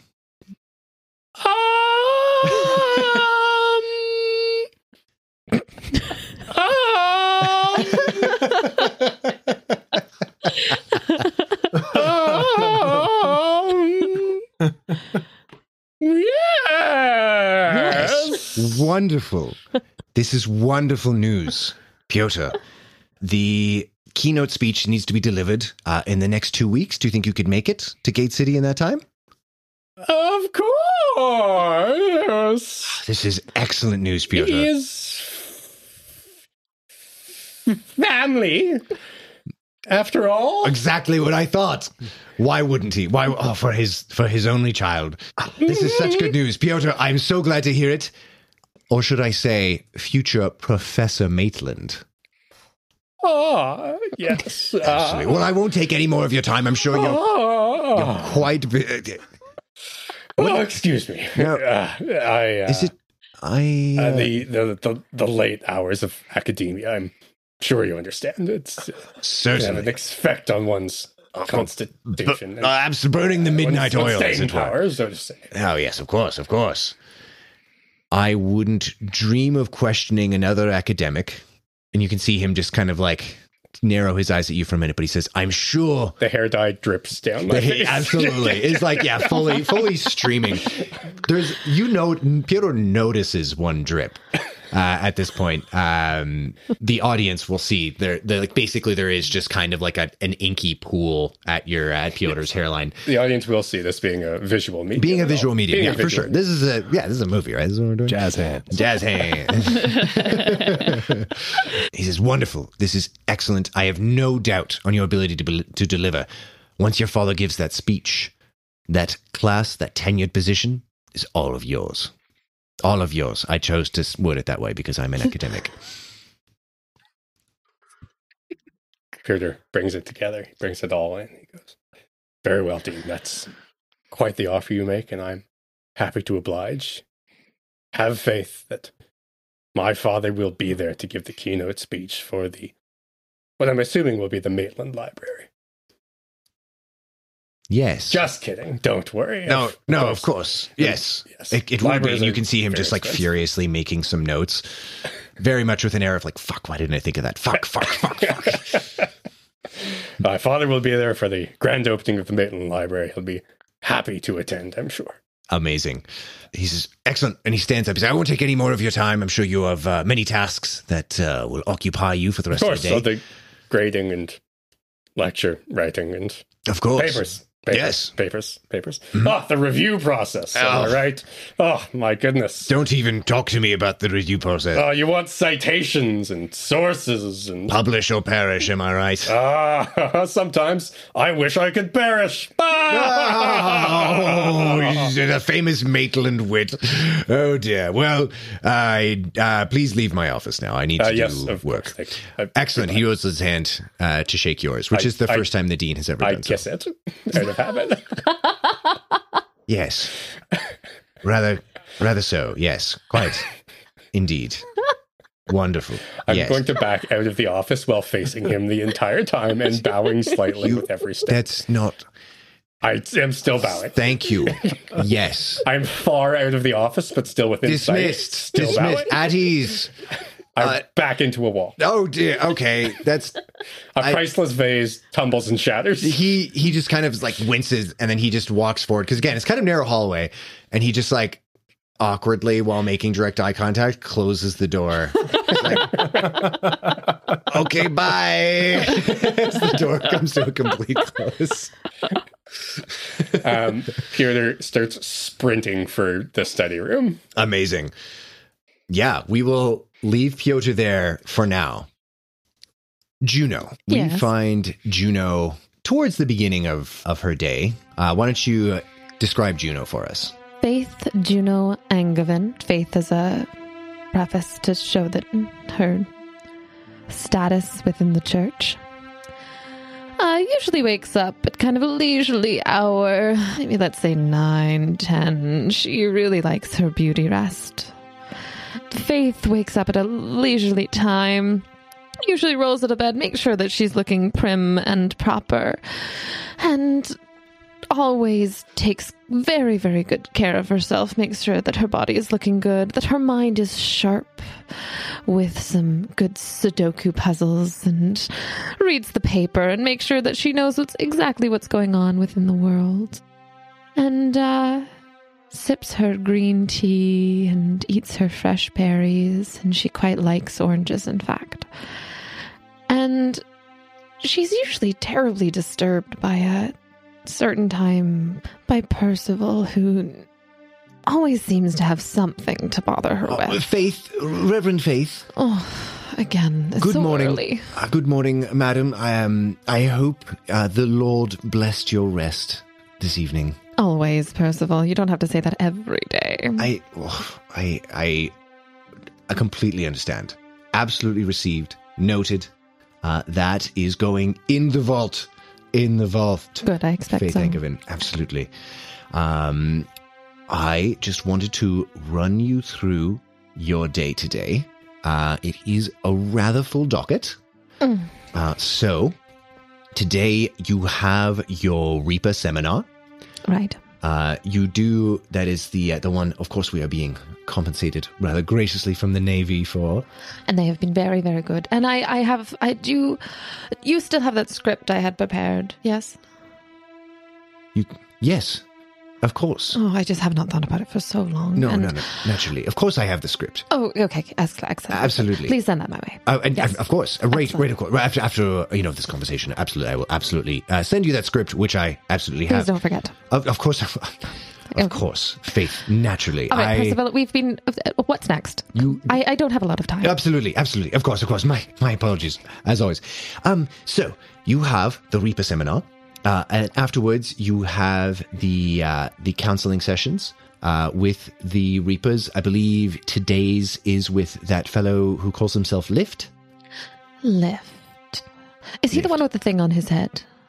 Oh, I don't believe he's... No. No. He's the one with only... You're thinking he's of the one with Grift. 3 arms. That's Grift. Grift is the one with the thing on his hands. The one with the 3 arms, that's you, Grift. Then Lift is... No, I know Lift. Lift is one with the shiny little pebbles and who likes to throw things. Absolutely. That's Lift. I do have his the file from your previous session a couple of months ago. You can refer to. He is very strange. Yes. Okay. So next. Absolutely. Afterwards, it is the baptism. Apologies. I'm sorry, madam. I won't like it to happen again. You're You need to absolutely seem professional. You're absolutely right. Percy. No, of course. That's on me. As you are the hand of God himself. I am your hand in the world, and I must reflect it. You're absolutely right. Stupid Percy. Stupid. Okay, You can be. God is a forgiving God. Soul is a forgiving God. Thank Do you. not be hard on yourself. Yes, Percy. of course. All right. So, amen. You have the one-on-one session with List. Then you have the baptism of the station administrator's nephew. Oh, yes. How is that station administrator doing? Did he say anything? Did he mention me? He, I do believe that this was part of an arrangement, perhaps. It was quite a good arrangement. Yes, absolutely. Yes, I will be there, yes. For sure. We are working on approving this habitation as tax-free for religious purposes. Perfect. Absolutely. Excellent. Then you have dinner with the Gate City Endowment Fund Committee. Ooh, those dogs. They're great. Excellent. Please make sure that you send a bottle of wine their way as a little pre-game. Of course. Absolutely. Excellent. Absolutely. Of course, naturally. They Yes, no, I wrote down their preferences. Yes, I have it in my book. Yes, of course you do. Of course, yes. And I always pass that on to you. I never leave you in the lurch, Percy. Of course not. I didn't mean to suggest that. No, I hope I didn't no. give you that impression. No, you've never left me in the lurch. You do. It's perfect. Everything you've given me is perfect. I'm so sorry. I would expect so. Everything I do. Percy, stupid. Soul is a forgiving God, Percy. Yes. You're right. Absolutely. Okay, it's fine. Okay, so you have the committee, and then finally, your speech at the Shinjitsu tragedy candlelit vigil, which is of course sponsored by TepCorp. Yes, I did have to reach out to Daddy for that sponsorship today, didn't I? Those tough calls and those tough things are, well, tough. Of course. But who better to comfort the people of Gate City than the voice, the hand of God? Oh, I couldn't have said it better myself, Percy.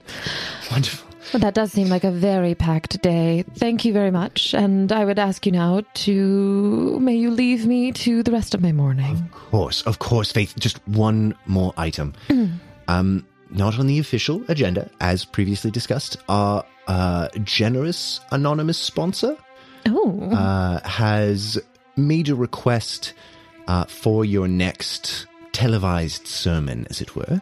He's making a rather substantial donation of 25,000 credits. Oh. I will be going to collect that this evening. However, he's just requesting that you include more elements of perhaps God's position on sin, and perhaps how those born in the primary system are more ready to receive God's grace. Well, being born in the primary system myself, I have to agree in some part, but I don't love being discriminatory.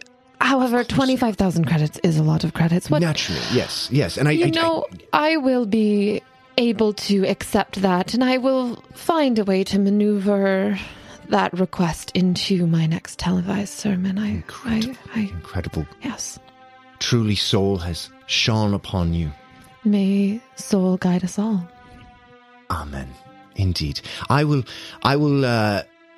be with you for the Reaper seminar. I will have to leave you shortly. The Reaper seminar, of course, being in the Havens, I have requested a driver, but unfortunately there's not many in the official roster. I'm sorry. I know. I booked it in advance. They double booked. There was a thing with their system. I'm so sorry. I'm making an excuse. This is stupid. This was my mistake. Stupid, Percy. Stupid. Soul is a forgiving God, Percy. Okay. Thank you. Oh, Yeah. So wild. However, I do have the contact information for the driver that you prefer, that former Reaper, the Glade. Glade, the one with the mask. Yes, absolutely. I do love Glade. Glade just, it doesn't ever say too much or too little, and really just lets me bask in my own glory. Of course. And your glory, it deserves to be basked in. Absolutely. I always think... It's too much, Percival. You're right, of course. Of course. On task. Focus. On task. Focus. Okay. I'm a very busy woman. Absolutely. Okay, I will leave you for that. I imagine Glade is also happy to provide some supervision, some protection, as it were. She, hopefully, if you contact her, hopefully she's available. I will contact her. You don't have to contact her. So. Naturally. Of course. Excellent. Of course. Hopefully she's able to drive you from the baptism to the dinner, then to the speech, and then home. And I will meet you at the gardens for the speech, and which I will have ready for you because I have the script. Excellent. Absolutely. Excellent. Which I definitely have. I feel like today is going to be a big day, but I feel the power of soul within me, and I may be able to ad-lib that speech tonight. Let me work on it, and maybe the imbibing at dinner will give me a little liquid courage. Goodbye, Percy. Goodbye. Of course. Goodbye. Yes, of course. And the name... Blade? Glade. Glade. Right, got it. Excellent. Goodbye, Percy. Thank you, Faith. Thank you. And he reads you about your day. Glade, Gatesec, and the Reapers did not seem to pursue you. They identified you, but it seemed like whatever they were doing, they deemed to be more important. As you were kind of winding your way through the market, you hear some people kind of talking. What happened? What happened? And you hear, I heard a rumor he was a gate tech. What is Glade doing to try to lay low, essentially? Is there a nearby washroom? Yeah. Okay. Glade goes into one of them. For sure? Is there anyone else in there? No. Okay. Glade goes into a stall, takes off the third mask, and slips on her nano leather butterfly mask. Okay. God damn you, Scotsman. Fucking Reapers? How the fuck did they know I was in that car? God damn it. Okay, gotta lay low. Oh boy. Then Glade sits in the stall for a little while. For sure. As you're sitting in there, you get a message on your little portable data center, one of which is from Frank. And it just says, saw what happened. He's not happy. Lay low. And then another from Percy, who usually contacts you on behalf of Juno and just says, need a driver, fucked up, forgot to schedule one, 3 times your usual rate. Which is, I've prepared it, obviously. Would it be 60,000 credits? Usually your rate is a couple of hundred credits a trip. You can see the figure that he's offering. He's offering you 1,200 credits, which is significant. There's some protection required. He texts with an accent, just in case you're wondering. You fucked up, huh? Won't do it for any less than 25. Fuck. Ellipses. Typing. Stops. Typing. Stops. Typing. Yeah, okay, fine. Yes, 2,500. That'll work. All right, send me where and when.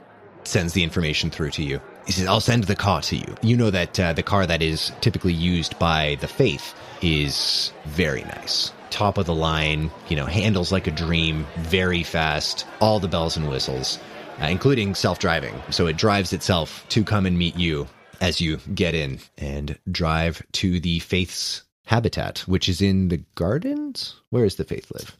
There is some habitation in the gardens. And as a note, when Glade gets in the car, she switches to her driver's helmet. This car has a button that completely blacks out the windows. So doop. Oh, I love this job. Yeah. Puts on the driver mask. Oof, girl, it's good to feel you again. All right, let's go. Glade drives off. You go to pick up Juno and bring her to the Haven for her speech on the ride there. Glade, it's so nice to have you as a driver today. This is the beginning of a very long day and just somebody I can talk to and will really listen and give me good advice. And it's just been the most wild moment. I've been within Gate City for just way too long, and I'm really missing seeing Soul with my own eyes. But I have to be honest, I'm feeling separated from Soul. I feel a little bit empty. But, man, Gate City has just been such a fantastic financial opportunity for the church. It's for the church, yes. And when you drove up to pick me up today, did you notice that my new apartment in the gardens was just fabulous? The church really went above and beyond. I wasn't quite happy with the old one. It was just maybe a little bit too small and stuffy. But this one is just perfect for me. Did you see that? Oh, yes, of course you did. And, you are the best conversationalist, Glade. As I understand it, you used to be a reaper, yes? Oh, yeah, I was. Oh, yes, of course you were. Now, I know I've done many, many of these, and the Navy has me really trying to speak to people, but I really don't feel like I'm getting through to them. Is there anything you feel like you, as a Reaper, would like to hear in my speech today? Well, honest to God, lady, I think most Reapers don't give a damn about God. Oh, that is okay. That's very strong language, and I'm sure that while you feel this way, you're very much in the minority. But I do appreciate your perspective, and I will note that. I will tell Percy to note that. Gorgeous, they don't see a lot of God on the job. Speak to them about something they know, that they do see. What do they do see, Glade? What do the Reapers do? What do they do? As I understand it, the Reapers have a hard job of protecting the galaxy, really. And sure. Mm-hmm. And while that is a lot to put on their shoulders, really it's a march in, march out job. But I understand that there are things that they see, and it seems very important to the Navy that they find some type of grounding to the natural and real world as they step out from their service as a Reaper. Now, as Reapers as well, I understand that these souls are coming to me without a real understanding of what they've had to do in their life as a Reaper. Is that true in your experience? Well, sure. Everyone knows Reapers don't remember what they do. So help remind them why they did it. That doesn't seem like it's my job. But you want talking points? I give you talking points. Well, Glade, you've given me a lot to think about today.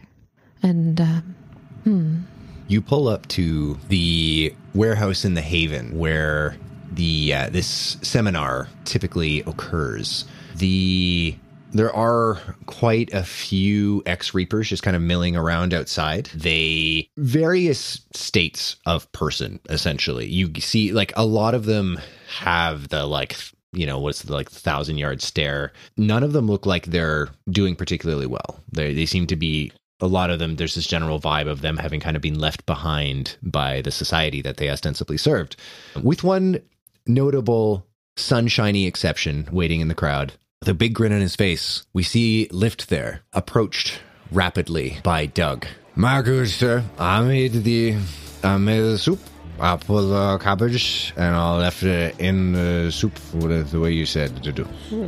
That will break down the fibrous tissue of the cabbage and make it more edible in the future. You wisdom astounds. The fibrous part's the worst part. Everyone knows that. Everyone knows fiber bad. Dougie boy. Dougie boy. Dougie boy. That's why I like you, Doug. Here's the thing. Seeing less faces?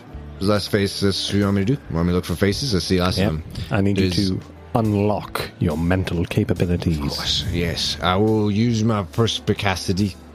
Perspicacity. Yes. Just keep your eyes peeled. Yes. I believe I have a meeting. I will supreme my eyes. No. You will. No. Shit. No, Doug, that's okay. Your eyes are already supreme. Because of the treatment you've given them with liquor. I love you. Man, Love you too, Doug. A welcome addition to the lovely abode, the Casa del Doug and Lift. You put my name first. I always do? say whenever I say, I put your name first. That's because you're a gentleman and Yeah.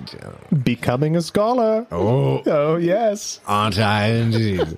You're a scholar. I'm going to go across the street where I can look at people the way you want me to. I like that plan. Okay. I like that plan. And good news. We can pay the rent, and I got us additional protein packets. Flavor of chicken from Saigon flavor. That is my favorite. Oh, you always give me my favorite protein packet. I know you like it spicy, so I got 2 of them just in case. Put it in with the rum and then it. You do. We can make. That's why they call it spiced rum.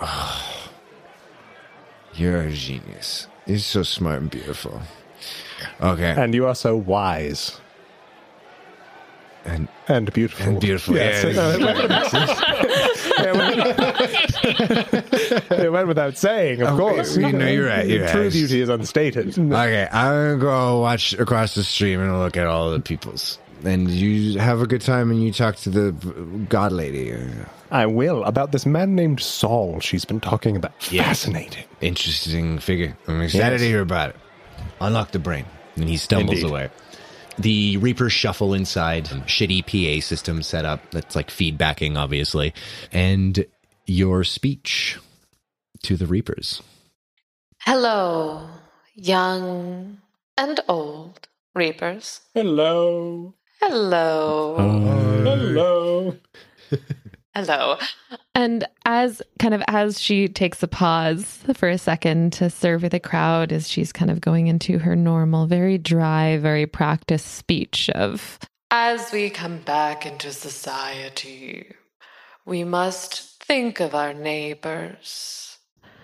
And she kind of starts to go on like this, but she's really thinking about what Glade said about talk about what they know. And she's been within Gate City for so long, and she's felt kind of disconnected from her faith. And Gate City has been giving her a lot of money, and the Navy has been giving her a lot of money, and she's really kind of focusing on that. And so she's experiencing all these conflicting emotions. But what Glade said really is kind of like that Grinch heart. His heart is kind of thinking about growing some sizes, but maybe not there quite yet. But really like thinking about growing. Continues her speech a little bit differently today. I see some dejected faces in the crowd today.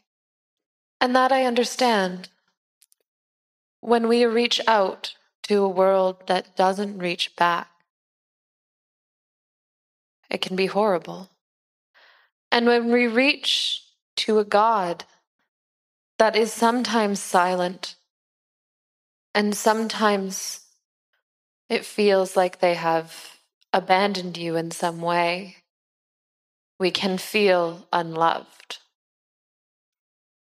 But I am here to tell you, Reapers, you have done a great service for your station and for your galaxy and for your God. Soul will fight for you as you have fought for your people. And I will fight for you as you fight for Soul. I know you have seen horrors, and I know that you may not remember all of them. But know that you are still loved nonetheless. Please, close your eyes with me. Please think about all the good you could do in the world and how much energy you have to put towards that good. And you have more than you think. May Soul give you strength. May you use that strength in the best way you know how. Thank you. There's a moment of silence. Usually after the speech that Juno gives, there's this very perfunctory clapping, very much in the vein of like, there's free coffee and snacks here. and that's why I come.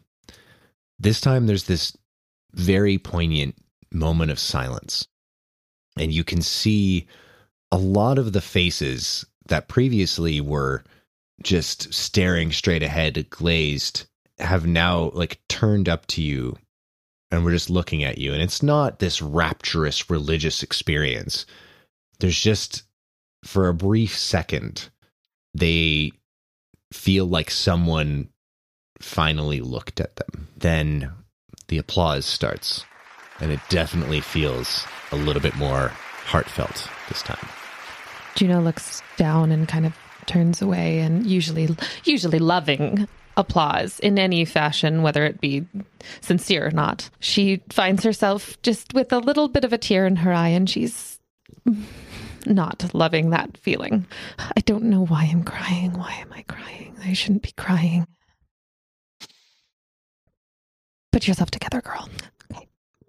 Thank you, and come see me whenever you need. Thank you. Wonderful. And they continue clapping. The person who's kind of running it, the administrator, kind of comes over to you and says, that was really nice. Thank you. I think I'll have to stick to my written speech next time. No, I mean, look, you're the preacher, but I feel like you actually, let me rephrase that. I feel like you help people this time. I always help people. What are you talking about? No, yeah, for sure. Absolutely. Speaking of your session with Lyft. Good, let's get this over with. Absolutely. We'll pause there for now. Pyodor, you have found your way to the library. Ian is there, and you can see him with what you recognize as a Gutenberg Bible, just like open, and he's just like rapturous. And he sees you coming, and he's almost like annoyed. Like, Pyodor, you're late. Good morning to you too, Ian. How are you today? That's how normal people greet each other, Ian. Okay, we have a very important task ahead of us, Pyodor. Do you understand this knowledge needs to be preserved forever? Do you understand the importance of that? I know it's not... Ian, it's a Gutenberg Bible. It's been in print for 1,500 years. If they haven't digitized it yet, it's not going to get fucking digitized, is it?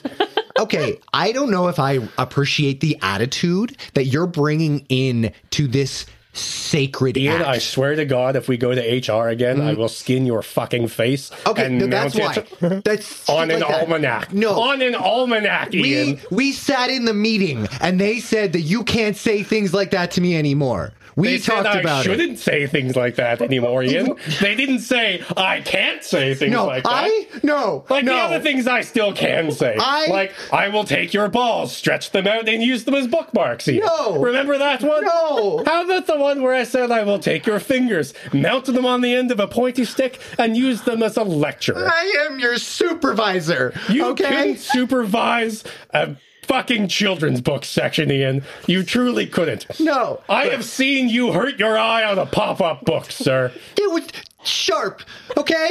You don't know. It was it was unexpected. You still don't know how Noah's Ark ended because of that. I didn't know they were going to include a giraffe. That's not on me, okay? How long? How often will I have to live this down? As long as you have that stupid eye patch on, quite a while. It is a prescription eye patch, and I am not having this. There is okay? no such thing as 2020 eye patch, Ian. That was a lie that swindler told you. Wait, so this... No, it's 2020 is the good brand. That's why you need to spend 500 credits on this one. Ian, I'm going to hold up this book, and there's a large book with an E on it. Close your right eye and tell me what letter that is. I'm wearing... It's the eye patches on my left eye. Then it's not 2020 then, Ian. This is what I'm saying. Look, I am your supervisor. You can't talk to me that way. We've discussed it. We went to the meeting. I need you. You're gonna, you know what, for that, you're gonna digitize the rest of them. You're gonna be here all night. The rest of the Gutenberg Bibles? No, I'm doing the Gutenberg Bibles. Okay, so Ian, if These you are digitize one of the Gutenberg, it was the first book in print. They're all identical. You don't need to digitize all of the Gutenberg Bibles, Ian. You just digitize one of them. You can't cut corners on history. Don't you talk to me about history, Ian. I was alive for most of history. He says, and what do you have to show for it, old man? Some common sense and decency, that's what. Okay, here's what's going to happen, Piotr. You're going to digitize the rest of the fucking collection, or I am going to tell the dean that you've been sleeping in that disgusting closed-off study room, which is technically against the usagicity policy. Do you want to get expelled? Okay, Ian. I'll digitize the rest of the collection. That's right. You just leave it with me. I'll take care of it. Yeah. Don't worry. That's right. Go. It's in the vault. You know where it is. I don't have to tell you where it is. That's a disused study room, Ian. Again, it's not a vault. You can't just keep calling it a vault. We can call it the vault. We can call it whatever we want. I'm just trying to... It's fine. Okay, what'd she say? Ian, there's ceiling tiles falling She down. says, I am powerful. I am strong. I own this position. I own my current state. I cannot be touched. I'm fine. It's the vault. I put a sign on the door. So it's the vault now. Go digitize. Go. I dismiss you. Alex just farted. That's in character. That's canon. That's canon. I'm an old man, Ian. These things happen as you get older. Ian waves you into the vault. So you're just going to back away from Ian, but facing him the entire time and bowing slightly with each step. It is, it's your move. He's just looking at you. You're so fucking weird. I'm going to keep reading my Bible like a normal person. And he keeps reading the Gutenberg Bible. As you go into the vault, you see there is a relatively well-organized collection of leather-bound tomes. Pretty much immediately, you spot the book that you were meant to retrieve, the Librum Dementi. It is in a dark red, almost like brown leather. The letters seem to have been burned onto the spine of the book in a disjointed sense. Like, it doesn't seem like there was a way, like they weren't concerned with the kerning of it at all. It was just unevenly spaced and at weird angles, only barely legible. As you pull it down, go ahead and make a sanity check for me. Can I do one other check first? Yes, please. Can I roll psychology on Ian to see why his dad didn't love him? Yes. Okay. Looking for a hard success here. That is a fail. That's a fail. Okay. You can think of 100 reasons why his dad didn't love him. Most probably, liberal cuck.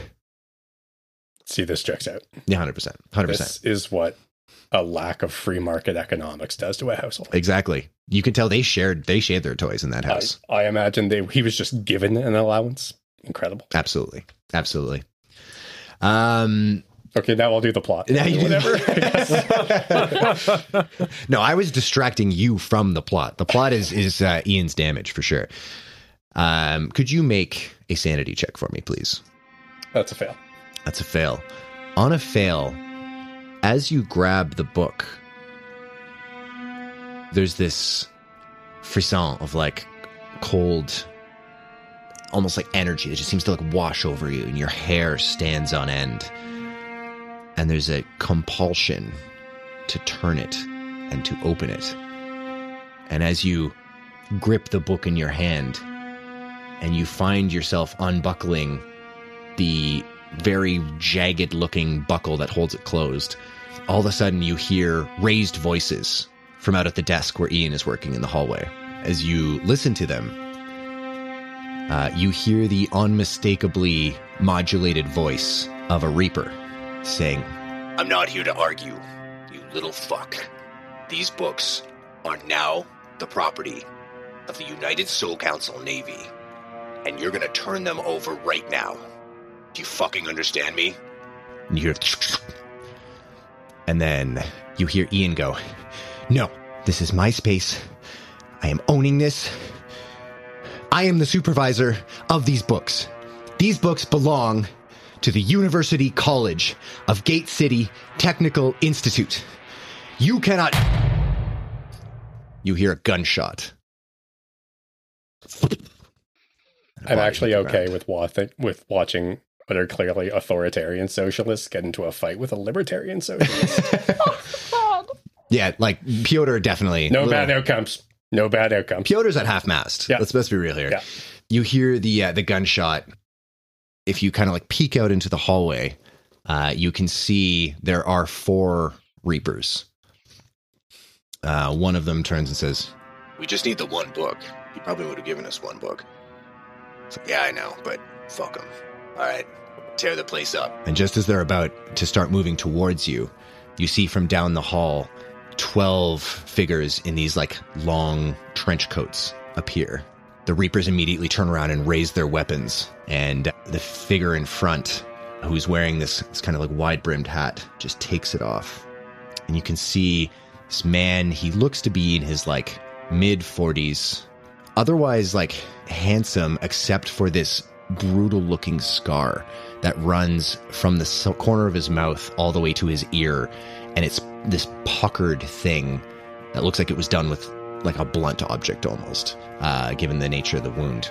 And he just looks up at the Reapers, tilts his head, and then with blinding speed pulls out a pistol and opens fire as the 12 figures behind him also just like from underneath their coach generate these assault weapons, and just gunfire rings out. The Reapers standing their ground at first as bullets are pinging off their armor, just returning fire before with cybernetically enhanced speed they also just take these covered positions. Pyotr infers that these walls are not very thick, and these are very high caliber guns going off. What's Pyotr doing to get the fuck out of there? So Pyotr knows that he's too slow to run, too small to fight, doesn't have a weapon with him. Pyotr does have his 43 years of being ignored in academia. And so Pyotr is going to take the book that he knows is the book that they're looking for, and a whole bunch of other books and some random pieces of paper and cue cards, and pack those onto a library cart, and very slowly and creakily walk the library cart across the library towards the exit, just looking like somebody that is not worth the fucking time. Interesting. That's a unique strategy. That is a unique strategy. I love it. Do I give you a bonus dice for the balls or a penalty dice because it's dumb? I already have a penalty dice because I'm drunk as fuck. So In that case, true. then, make a luck check for me first. that is a fail. That's a fail. Okay. I won't give you a bonus dice. I'll let you make this stealth. I'll let you make a straight roll. Straight roll. Yeah, because I do love the audacity of this. That's a fail. That's a fail. Okay. Here's what happens. You load all the books up onto the university cart, keeping the important book kind of close to you. And you push it out and you try to do that. And immediately the front of the cart just gets chewed up by bullets. Pyotr just like retreats back into the study room. Okay. Pyotr is going to crack the door open, and without sticking his head out and keeping a low profile, keeping down. I'm just going to yell, "Gentlemen! Gentlemen! Gentlemen!" There's a full-on gunfight, dude. Like, what are you saying? What's the statement? I'm going to say, "Gentlemen, can I help you? This is a library. This is a library." The gunfight continues happening. Nobody has any bloody respect for academia. Is there a little bit of kinship that Pyotr feels with Ian at this moment, of just respecting the space of academics and not having a gunfight in it? There would be if there wasn't like at least 8 or 9 years of just pure day-to-day base level professional hatred between them. Amazing. And so if this was any other person, Pyotr could maybe feel a shred of humanity towards them. But the number of times that motherfucker stacked books right to left instead of left to right, can't do it. Can't be forgiven. Can't do it. All right. How is Pyotr getting himself out of the situation? What's the layout of the room? How many exits are there? There is... Is there an exit that Pyotr would know about, having worked here for 43 years? 100%. So you know that there is a window that has been blocked off so that any light coming in doesn't affect the books at all, because they beam UV light down. Yeah, fuck it. Sci-fi. We don't give a shit. Anyway, yeah, there is a window that has been blocked off. You would have to like get the blocking off. It's essentially kind of been like boarded shut to kind of prevent somebody from leaving it open. You could try to pull it free, basically. Okay. You're just going to push the cart out the door just to see how bad it gets shot up and where it gets shot up. It again just immediately gets chewed up. It seems like the Reapers have now moved past your door to kind of take a further position back, and there's now this raging gunfight. It, within seconds, is just like shredded as both sides seem to assume that the other side has like tried to flank them, essentially. And the window is out, like into the gunfight? So the window is not out into the gunfight. Sorry, I should have laid this out a little bit faster. Window's on the other side of the room. There is a 1-story drop to the ground from the window, so you'll have to basically get out that window and get down. Okay, Peter's going to go over the window and take the covering off, and he's just going to try to get out the window. Okay, gotcha. Go ahead and make a strength check for me, please. This will be with a penalty dice because of the hair dye. It doesn't matter, it's a fail. It's a fail. Okay, that doesn't mean you don't do it. What it means is it takes you a little bit longer than you wanted to. You're pulling at this thing, and you're trying to keep that book kind of under your arm as you're doing it, and it is coming loose. It wasn't like, welded down or anything like that. But all of a sudden you hear the door crash open behind you, and you look expecting to see a fully suited and booted Reaper. But instead, you are looking at that man with the scar. And as you kind of are looking over your shoulder at him, the covering just comes off. You see the window before you. You look back at him, and he just starts saying something under his breath. Could you make a listen check for me, please? That's a fail. A fail. Okay. Then you don't hear what he's saying. This makes sense. That makes sense because you failed your listen check. That's some prime keeping right there. You see him, as he's saying this in this kind of ritualistic fashion, start to raise his pistol and aim it at you. You can dive through the window. I'll get you to take a D2 of damage if you choose to do so. It's either that or get shot.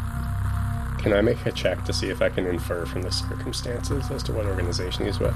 Absolutely. That's a good question. Let me see your character sheet. Sure. I'm thinking history. I am also thinking history. Yeah, absolutely. History is the thing. That's a fail. That's a fail. I'll give you a bonus dice on this. You're an academic.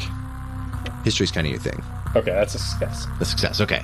You notice as he's raising his hand towards you, you can see tons, almost uncountable crosses that have been carved into his flesh, just in the little patch of skin that is exposed. You know this represents, or is likely to represent, the Jesuits of Christ. The difficult thing about the spiritual exercises of St. Ignatius of Loyola is you do have to do them every day. You're trying to fast talk him? Yeah. Okay. Go ahead and make a fast talk check. Fail. You can see him just smile and stops muttering what he was muttering, and then starts to say it out loud. I dive out the window. Roll a D2. It's 7? 2. A 2. Okay, yeah, sweet. So you take 2 points of damage as you smash through the window, and just as you do, you hear what he was saying. Grant unto them, O Lord, and may your light shine upon them. As you smash through the window, landing on the ground, you see, as you kind of like land, fall to the ground, you look up, you can see him appear, leveling his pistol at you, and then you see an armored hand grab his shoulder and a knife, and you see him with like blinding speed again, just twist around and disappears into like full combat with this Reaper, as I'm presuming Piotr's just getting the fuck out of there. Yeah, I'm going to yell that the Benedictines had a more lasting effect on the church as I leave. But he comes bursting through the wall like the fucking Kool-Aid man. Oh no! Okay, I promise we'll get back to Glade at some point. Lift and Juno, you are having your one-on-one counseling sesh. Hello, Your Holiness. Juno is visibly uncomfortable. And she does these all the time. But Lift gives off a bit of an uncomfortable energy. Uncomfortably... intense. Keen, yes. Uncomfortably intense. Can I offer you a dirty rag in your time of need? A dirty rag. Yes, you gave a very emboldened speech, and I could see the emotion riddling your face. Yeah, the lights were very bright in my eyes, and it was kind of, this part of Gate City is a little bit dusty, and my eyes just started to water. But I assure you, I am stoic and grounded in my faith. But I appreciate your concern, and know you keep your precious dirty rag to yourself. Thank you. Oh, don't you worry. I have so many of them. If you need a dirty rag, this is not precious to me. I just want to be a friend in your time of need, as you are a friend to all of us who come here and learn about the man you call Saul. Thank you, Lift. The man I call Soul. Now, you and I have had a few just small, short talks together, and I feel like I've gotten to know you just a little bit, but I would love to know why you feel so compelled to come and see me today. Sorry. Well, firstly, I had an appointment. I believe that's the main reason for my religious adherence to my calendar. Yes. And I understand that. I understand that.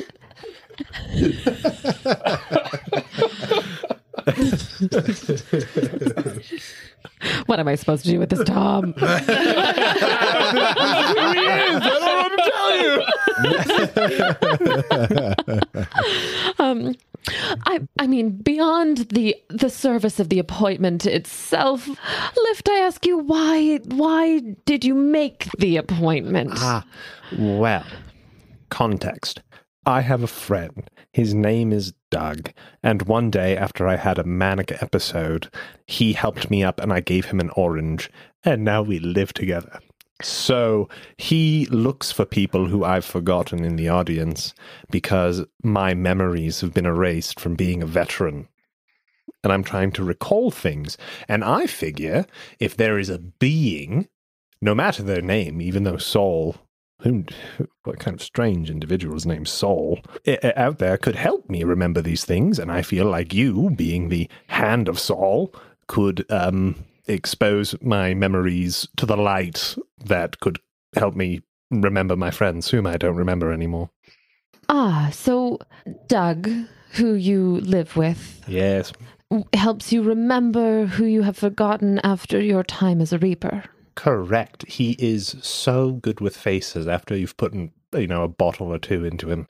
And is Doug a romantic partner of yours? Oh, no. He just cleans my house and cooks me food. And, of course, is just lovely companion. Soul is a patient God. Soul is a patient God. Yes, praise Saul. Soul is a patient Yes. Sorry, that was not meant to be my outside voice. And, okay. Now, I think I might be able to help you with this, Lift. Ooh.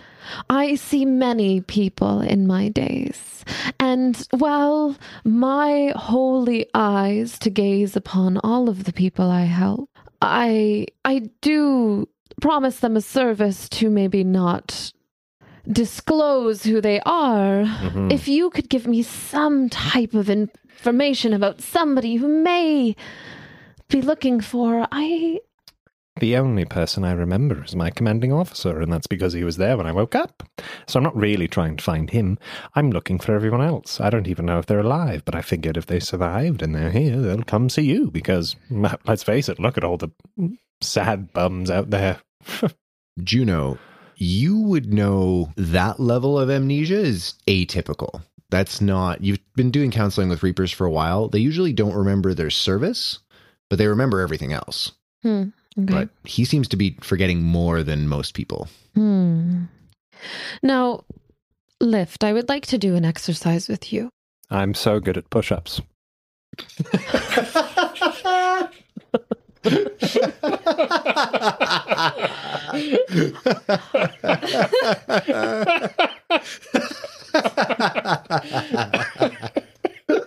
You are all like too funny.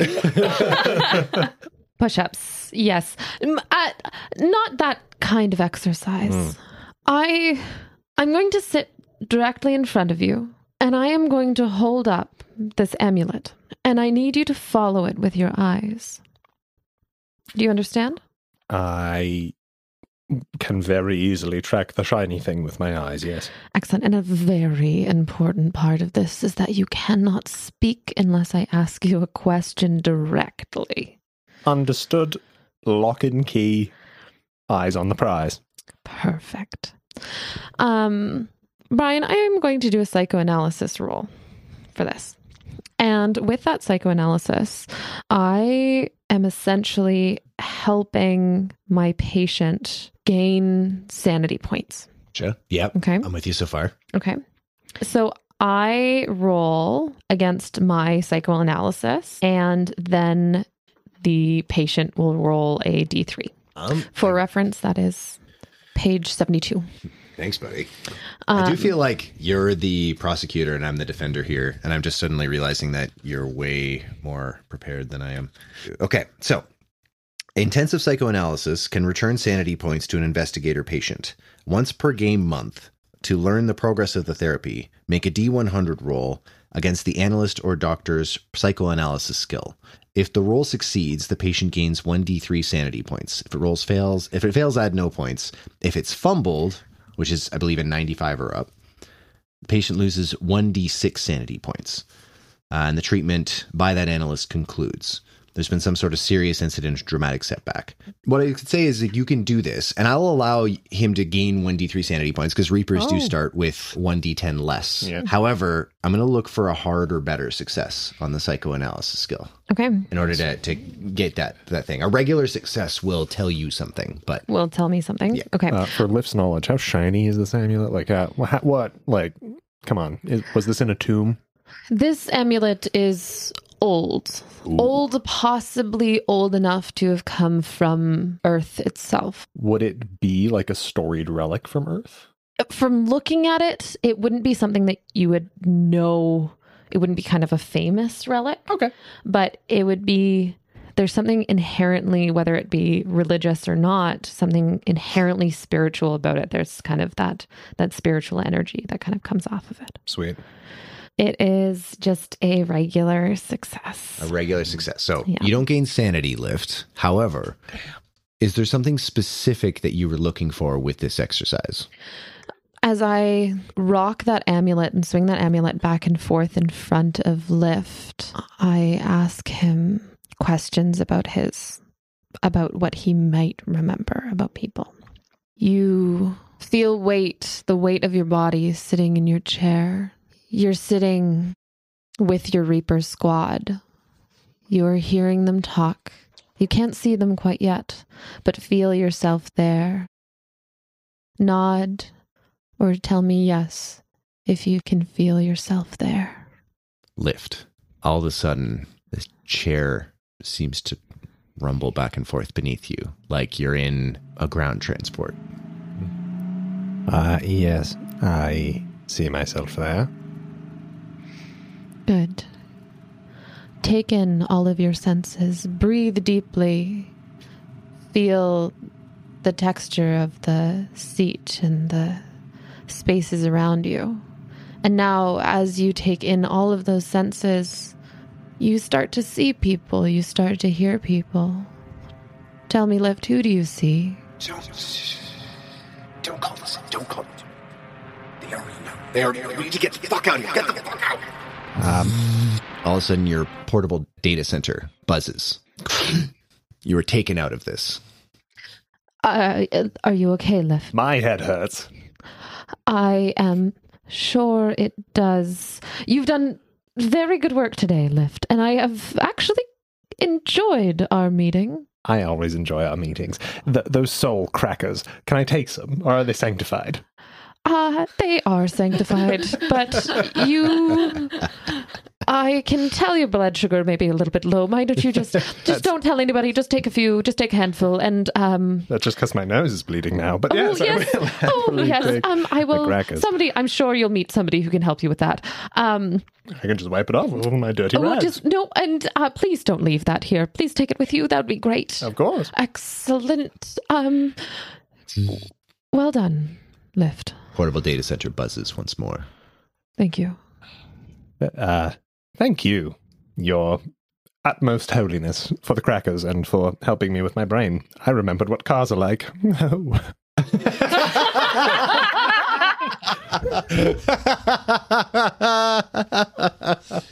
And Lift will leave with his crackers and munch on them, but make sure to save a handful for Doug. Absolutely. Put them in pockets.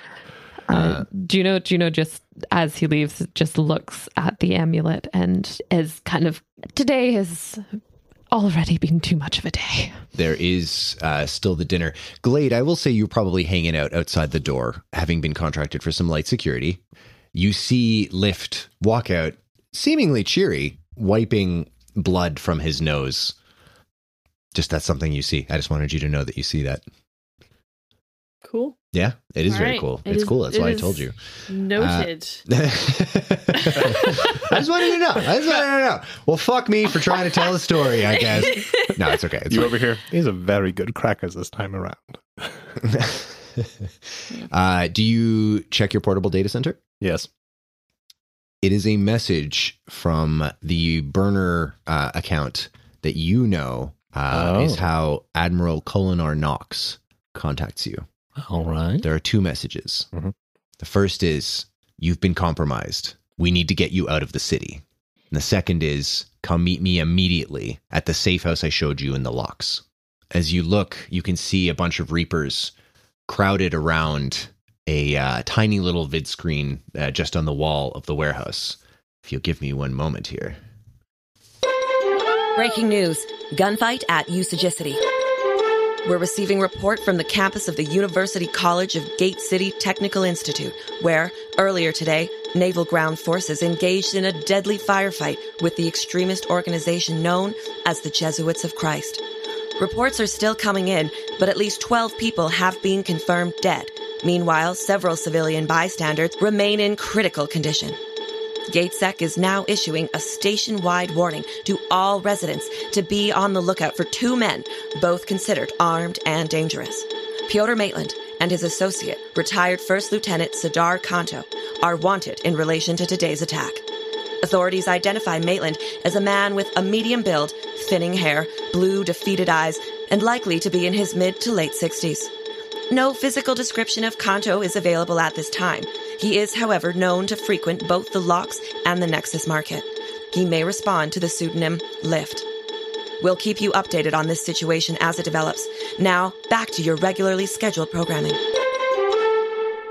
Lift, you're watching that, and you can see a couple of Reapers just look over at you. Are they active Reapers or... Ex-Reapers. Ex-Reapers. Perfect. I, with my incredible wit, am going to throw an orange right at their faces. You're going to be orange. The last one, I cannot risk. Fully supremed, half supremed? No, it is rinded. It is untouched. There's no supreming that has happened. It is in its purest form. I give it a quick sniff before I throw it because it just smells so amazing. But I need to distract them. Go ahead and make a power roll for me. Am I powerful? Are you powerful? I don't know. I'm about to find out. Mm-hmm. I don't know why I said that so sexy. Make a I like that Tom has to wave it. He waves at his tablet when he wants to wake it up. He's like, hi. Hello. And it winks at him and it goes, recognizing you. And he goes, hi. Look, we're friends. I am powerful. Here we go. How do you want to do computer stuff? I hard succeed. Hard. Not critical success, but I got a 25 and my hard success is 35. Incredible. Okay, so there's a moment where you almost can't throw away that orange. It smells so fucking good. But so hard for it. And you worked so fucking hard for it. It was a good steal. Everyone here would know, like, fresh fruit on a space station Forget about it. But you managed to pull your shit together. I'm not even going to make you roll for it. No, It's fresh fruit, and you're throwing it to a bunch of unemployed people. They immediately just are like distracted and just like go for the fresh fruit. All right. While they are distracted, I'm going to rustle up Doug and make sure that he is lucid enough. I box him about the head, you know? What? Oh, yeah, harder. Wait, what? Doug. Yeah. Take yourself. Go home. You're taking care of the casa until I'm back. I will defend it with my life. That should be unnecessary, but I appreciate the gusto. No, seriously, I'll die. I'll do it for no reason. I respect the hell out of you, Doug. Yeah. You handsome bastard. Now go home, take care of yourself, and there's protein packs and stuff. I drop them off at home. That's right, you got the chicken one. Yes, and there's a card with credits on the account. You'll be okay. I need to leave. Get home safe. This is for me. No, it's on the... that's my shiny rock. The card is at home because I knew you'd be inebriated at this moment. So I needed it to be kept safe in the casa. You're a special person. As are you, my friend. Get home safe, please. Thank you. Be you safe too as well. Always safe, me, am I? Off I go. Okay, bye-bye. Bye-bye. You two split.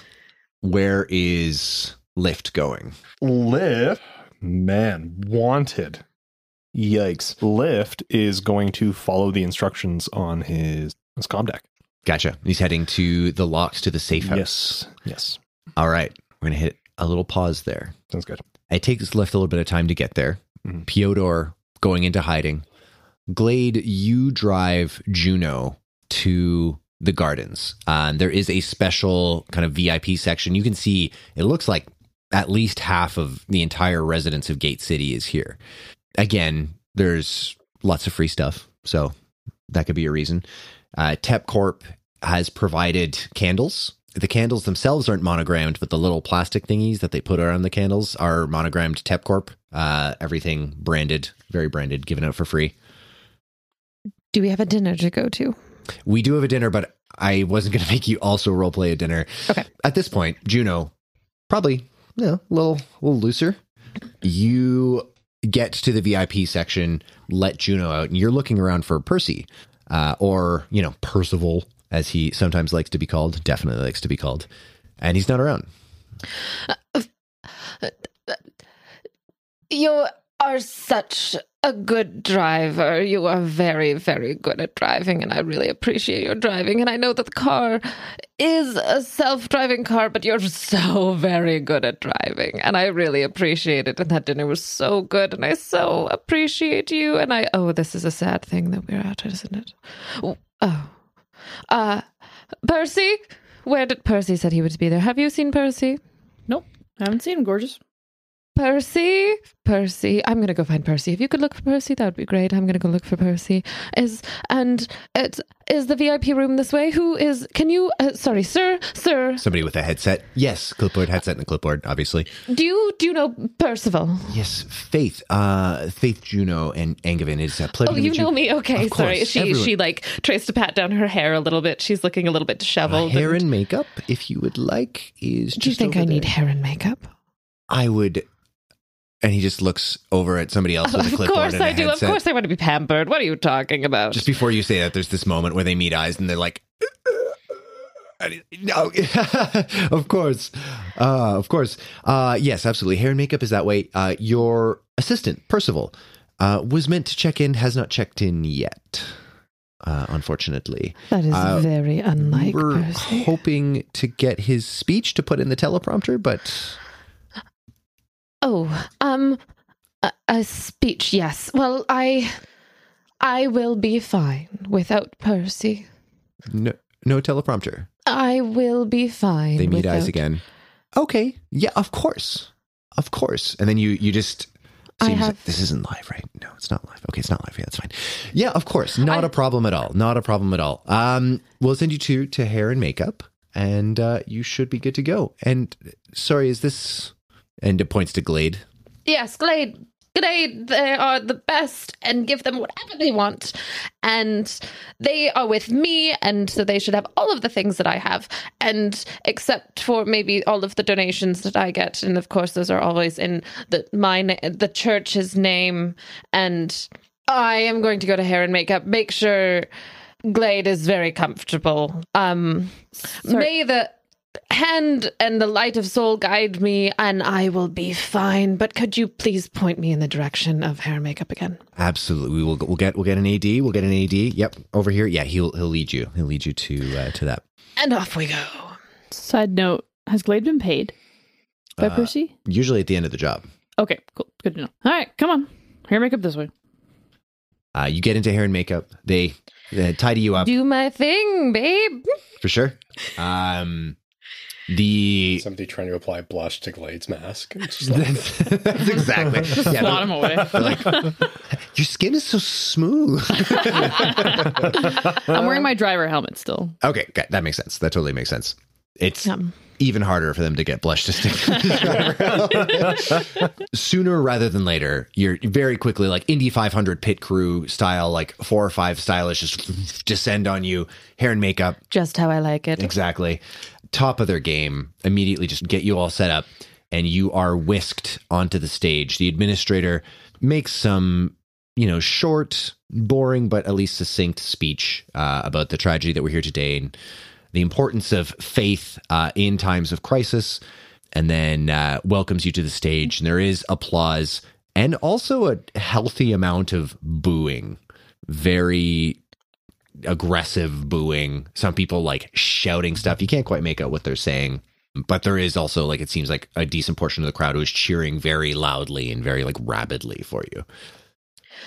Can you give me a bit of a description visually of what Juno is seeing? For sure. So you are in the gardens. Specifically, this is a large, relatively green space. There are atypically for a station, several acres of treed grassland kind of parks that are supplied by UV radiation, that kind of comes down from the overhead lighting here.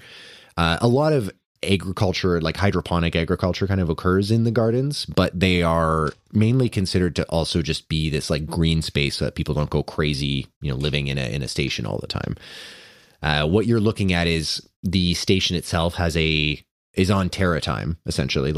Everything in the United Soul Council is on Terra time. Everything is considered in units of that. So the lighting in the station has started to dim as it's now moving into the night cycle of the station. And you can see it looks like at least a couple of thousand people, probably far more than that. In Juno State, it's kind of hard for you to get a hard grasp, but you can see hundreds, thousands and thousands of lit candles in front of you, people cheering or booing, making a lot of noise. And the energy in the room is very wide open space. When the administrator was talking, it was kind of quiet and a little bit contemplative. And you get the sense that when you came out, you were an exciting factor.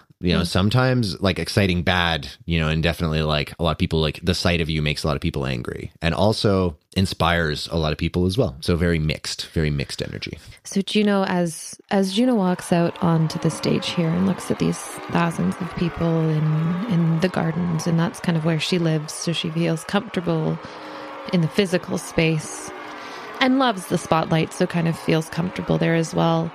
Seeing the mixed reactions she gets amongst people and in the context of coming here for a candlelight vigil is quite sobering to her, especially with her conversations with Glade earlier and her contemplation of her speeches with the Reapers and her counseling session with Lift. She's starting to really think about things a little bit more, and today has been a long day for her too.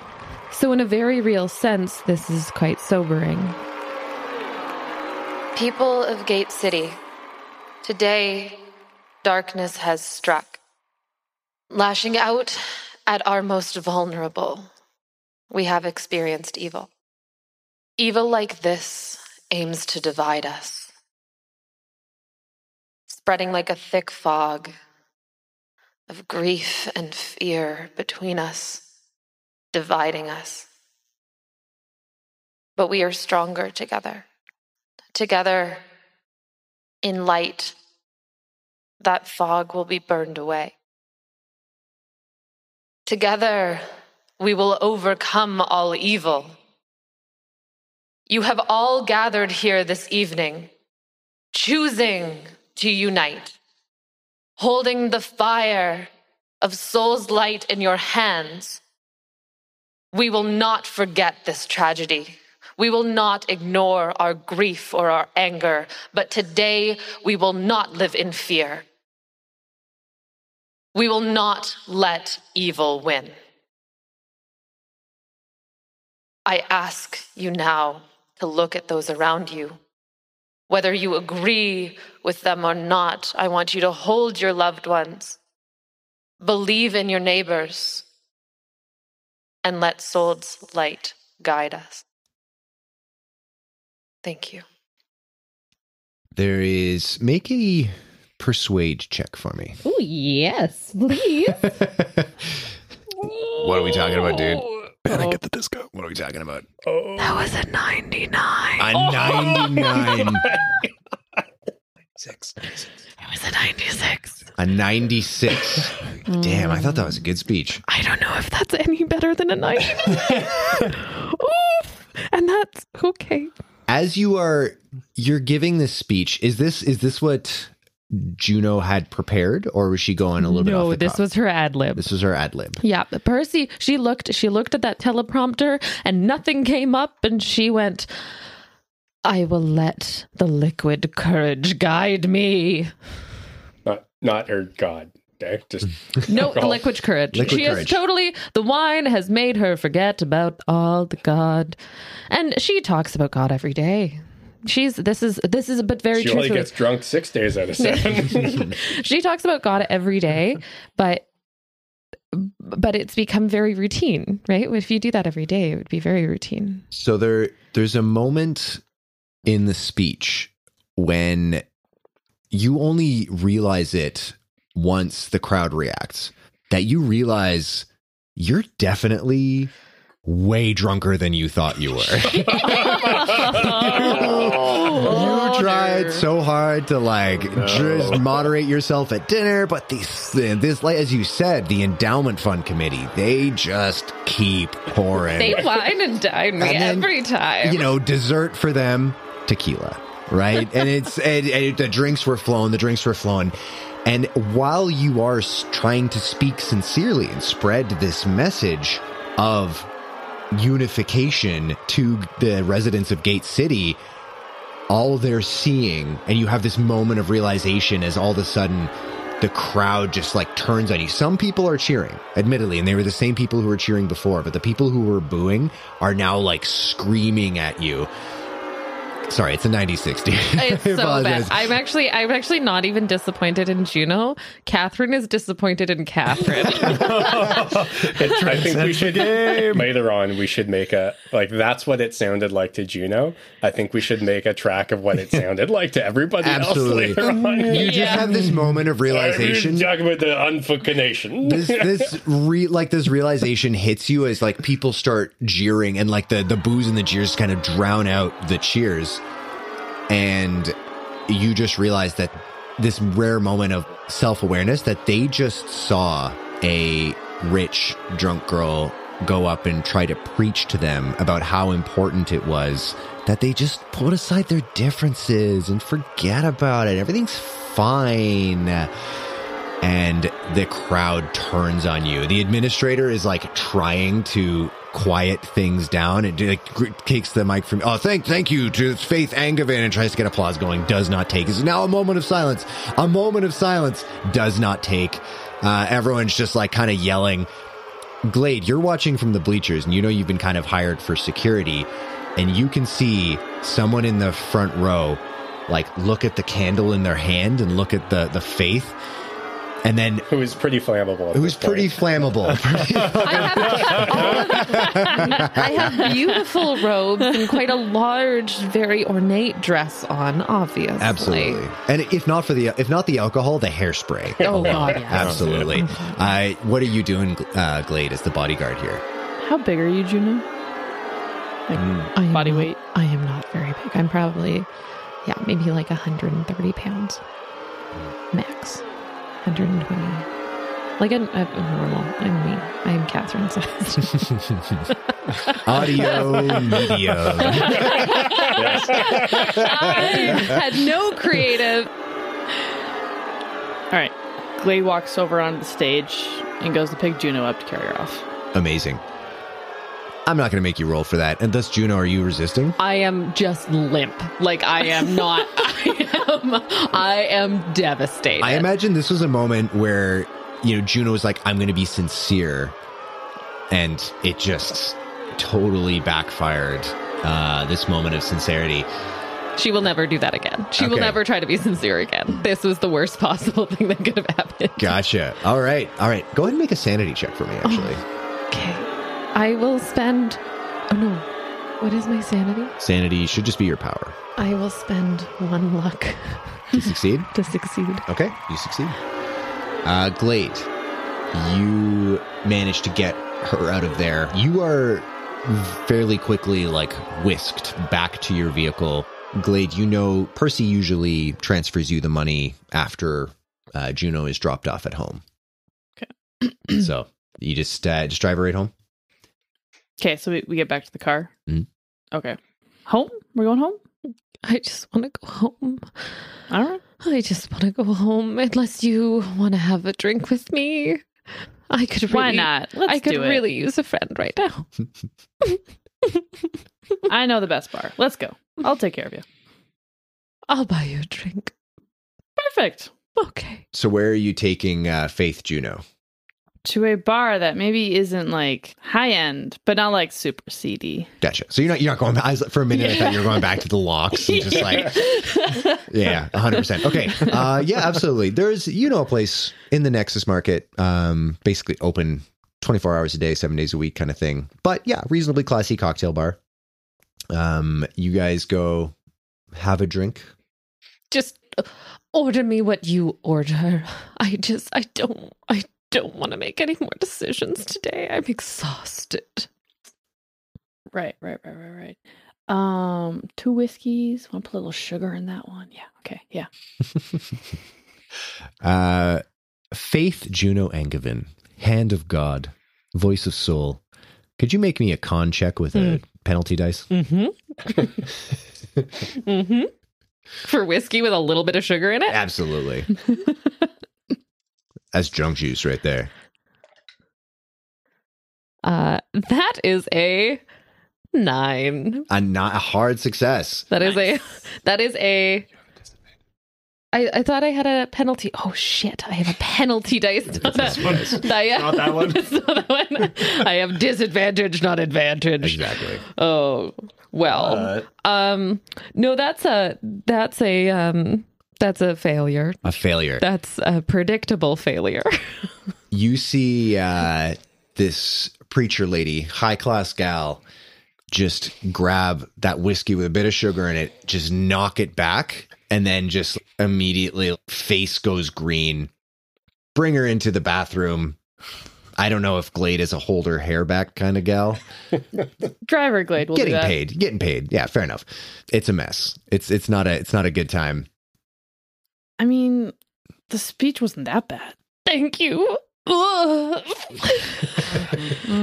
your words, your kind words. You're so good to me. Honestly, Glade. you should have said let them eat cake. That would have been perfect. I mean, I don't even like cake. Eventually, more vomit happens. 100%. Okay. You get Faith Juno back into the car, falls asleep like a kid in the back seat, wake up when about to be dropped off. At this point, you did the right thing. You puked at night. You didn't puke in the morning. So you're much more clear-headed now. You're still you shouldn't operate heavy machinery, but you're definitely not. I would never operate heavy machinery. Absolutely. I forgot who I was talking to. You're absolutely right. Glade, yeah. So I open the car door for her Mhm. and kind of reach my hand out. I'm like, so nightcap? Nightcap? No, I have a silk wrap for that. Silk wrap? My hair just has to stay perfect. You wrap it. I don't want a raggedy old cap. I have. Come on, let's go wrap your hair. Thank you. Okay. You bring her inside, and the front door is already a little bit open. Is it like a house? I'm picturing like a house. Yeah. Like it's like the habitation would be designed like a house. Yeah, it would be kind of a house. They'd almost be like townhouses that are smushed together. So it's like tall and skinny. Do you have like a porch chair or like a something outside? Just a railing on the porch. You can just drape her. Just drape me over the railing. I can sit on the step like a plebeian. Yeah. Okay. All right. Well, there's no chair then. I will sit you on the steps. I just start crying. All right. Yeah, you let that out. I'll be right back. You're so good to me. You're so good to me, Glade. Okay, what are you doing, Glade? I'm going to try and listen inside. Yeah, go ahead and make a If I hear listening anything. check. That is a hard success. Okay, on a hard success, you hear a muffled sound of like a voice. It's hard for you to place exactly what it is, but there's almost sounds like somebody's crying, not Juno, but from inside the house, and is like trying to muffle the noise. It's on a hard success. Kind of sounds like Percy, actually. Okay. I look at her. Is she kind of facing away from me? I'm slumped into myself. Slumped. Again, Slumped. yeah, just sure. just limp. All right. I take off my helmet and I put on my butterfly nano leather mask. For sure. And I pull out my rifle Okay. with All right. SKS carbine. And I But slowly... space. But space. Yes, space, kill space. SKS. It all comes together. Exactly. I'm a storyteller.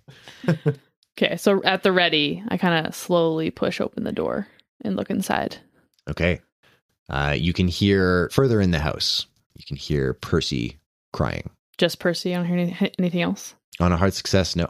Okay, I slowly make my way towards the crying. Are you trying to be sneaky or are you just like being Yeah, like, I'm going to try to careful? be stealthy. Yeah, make a stealth roll.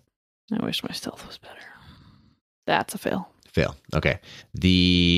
As you're moving through, you don't know this house. You don't know where to stand. And you notice atypically for the station, the floors are made of actual wood and start creaking, which is not something you're used to having to deal with in Gate City. So you realize your cover is blown. Nonetheless, you slowly nose around the corner and you see in the kitchen Percy being held by a figure behind him with a pistol to the back of his head. You can't make out much. It's pretty dark. But you hear a voice say, "You're not the faith." Congratulations, numbnuts. I'm not. I need to speak with her. Well, you can do so right after this man pays me what's due. He owes you a debt, Yes. of course.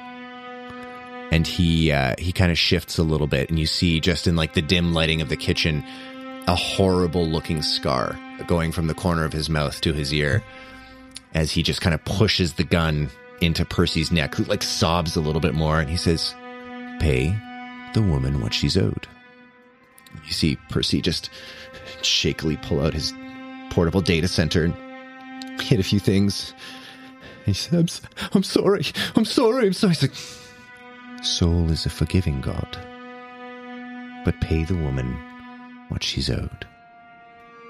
All of a sudden, your portable data center buzzes. Okay, I check it. He paid you in full. All right. Thanks. Of course. A debt owed must be paid. It is nothing more than a promise. I merely wish to speak with the faith. I mean her no harm. Let me guess. Jesuit? Indeed.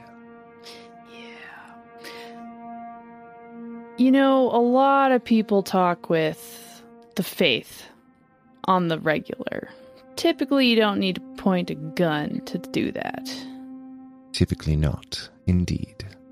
However, these are not typical times. I do not need the faith to be in the same room as me. However, there are matters that require her specific adjudication. Would you bring her to a place where she can hear my voice? And what would be in it for me?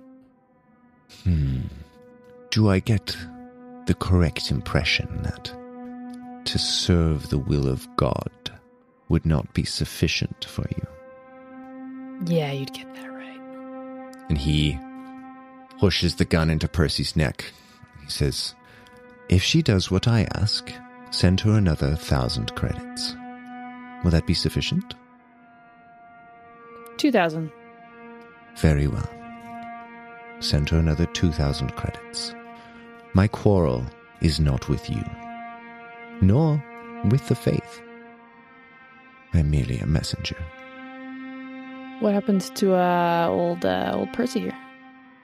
That will be up to the faith. Right. So, you let him go. I get 2,000 more credits. And I go pick up Faith from the party and bring her to your said meeting place. Perhaps you might not be a believer, but competence as a bodyguard, competence is always seen favorably in the eyes of God. We both know that she's here. I can smell her outside. That's creepy. But she's not. Go ahead and make a psychology check for me. Psychology? God damn it. Yeah. I'll give you a bonus dice on this. Same roll. Fail. Fail. I'll say even on a failure, you're not 100% sure, but there's something about this, the way that he's saying that, he knows. As you look closer, and I won't make you roll for this because you're a Reaper, and because of your line of work, you would know.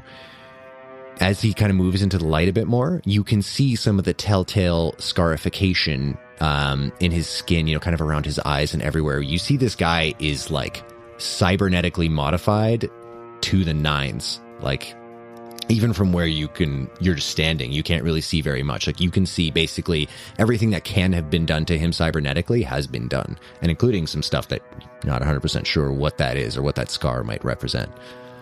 Fine. I see you're not an idiot, and neither am I. I never got the impression that you were. Oh, goody. So, we have no qualms, and I'll help you if you give me your word that Percy, the girl, and myself walk out of here after your little chat. I swear on my immortal soul that neither yourself or the faith shall be harmed, provided you do me no harm or attempt to prevent my exit. Percival's fate, and he grinds the gun a little bit more into Percy's neck, as I've stated previously, is not in my hands. It is in the faith's. I feel like Lade's at a crossroads, and I need to roll because I don't know what to do. Okay, yeah, fair enough. Absolutely. We got dice here. I don't know what to You roll. have dice? Oh, shit. Yeah, did you not? You've just been like flipping bottle caps this whole fucking time. He's been burning Gutenberg Bibles. I don't know, like a 50-50 roll. I mean, I would say you get the sense that this guy, I don't know if this is affecting your decision, but you get the sense that like this guy means what he says. Like he doesn't have any intention of like hurting you or the faith. Right. I guess a part of Glade is thinking, why am I dealing with this shit? I just got paid extra money. I can just leave. Exactly. Yeah. But then she's also like, well, if the faith gets murdered and I was on the job, might come back to me. And I would say, and I lose my highest paying client. Glade is like fairly certain that she's not going to get murdered. Was he in the kitchen? What was it? Yeah. Yeah. All right, Mr. Jesuit, why don't you move over into the living room? Might as well make it more comfy. I'll go get the faith. Okay. He says, I have no objection. And he begins taking Percival with him to the living room. Again, kind of keeping Percival like between the two of you. So you get the sense he's a man of his word. He doesn't mean you any harm. He's also not an idiot. Oh, and by the way, she's a little inebriated, so I don't know if you're going to get out of her what you want. The Son of God. His first miracle was changing water into wine. Who am I to judge? Okay. All right, I go outside. And I'm not there. Juno's gone.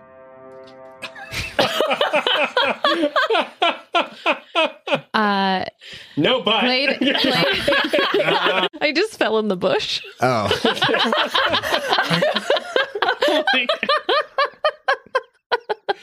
I just fell off the step into the bush. That was shit disturber, Catherine. It was good. It was good shit disturbing. My shit was well and truly disturbed. Yeah. all right. Alrighty. Come on, lady. We're going inside. Someone wants to talk to you. I don't want to talk to anybody else today. Yeah, it's too bad. I pick her up. Oh, you're very strong. You can tell it. It's a little bit more like I'm not as gentle anymore. I'm wearing a different mask than you've never seen. I would say, given Juno's state and the fact that Glade has been validating her, maybe a little rough is not necessarily a bad thing. Would Juno be opposing this role? Is Juno fighting back? I'm saying, does Juno notice the change in mask? I don't think Juno notices the change in mask. No. A little rougher, but I think she's pretty down on herself right now. Okay. Yeah. She's not in a space to be really noticing a lot of those details. Are you bringing Juno into the room? Yeah. Okay. You walk in, and in this a very sobering moment where you see Percy, like tears just like streaking his face, gun to the back of his head with this figure behind him. The lights mostly have been shut off with the exception of like one lamp that has been left on, still having positioned himself, keeping Percival between you guys. And as you walk in, he says, Faith. She kind of sees the scene, and then she begins to struggle. Gotcha. I drop her on the couch. He just says, Your speech I thought was inspiring. Percival, hand her your data center. And Percival does. I'm going to text something to you. Percival hands it to you, and there's a specific message that is highlighted. The man holding the gun to the neck of Percival, just says, Faith, if you could read that aloud for me. I had no knowledge of this. I don't know what you are trying to do to blackmail me or to hurt Percival or to destroy my life. No. Don't. No. You misunderstand me.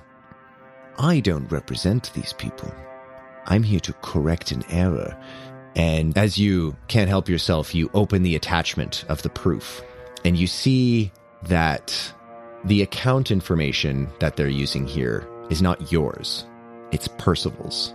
And you immediately intuit that those donations from the anonymous donor have been being skimmed this entire time. But Percy was not as careful with his banking as you were. I had no knowledge of this, and Percival, how could you betray me like this? Percival's, I tried. I work so hard for you, and I just... You worked hard for yourself. You worked hard to get to my father. You worked hard to get to TepCorp.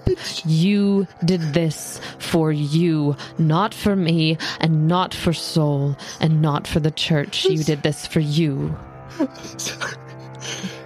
And the man just says, Faith, can you forgive him? Soul is a forgiving God. I can find it inside myself to forgive him, but I will not read this. Of course. And then he pulls Percy a little bit closer. The hand of God is merciful. You need have no fear about what comes next. And he pulls the trigger and blows Percy's head off. And that's where we'll end tonight's session. Thanks for making it this far. This podcast is edited, mixed, and mastered by me, Brian Geshgarian. All the music in this podcast is composed by me. Special thanks to Carlin for her voiceover work, and to Alex, Leah, Tom, and Catherine for lending me their talent for this. As a reward for making it to the end, I would like to remind you that the star-nosed mole's unusual star-shaped nose contains over 25,000 sensory receptors. Most of all, thanks to you for listening, and we'll see you next time.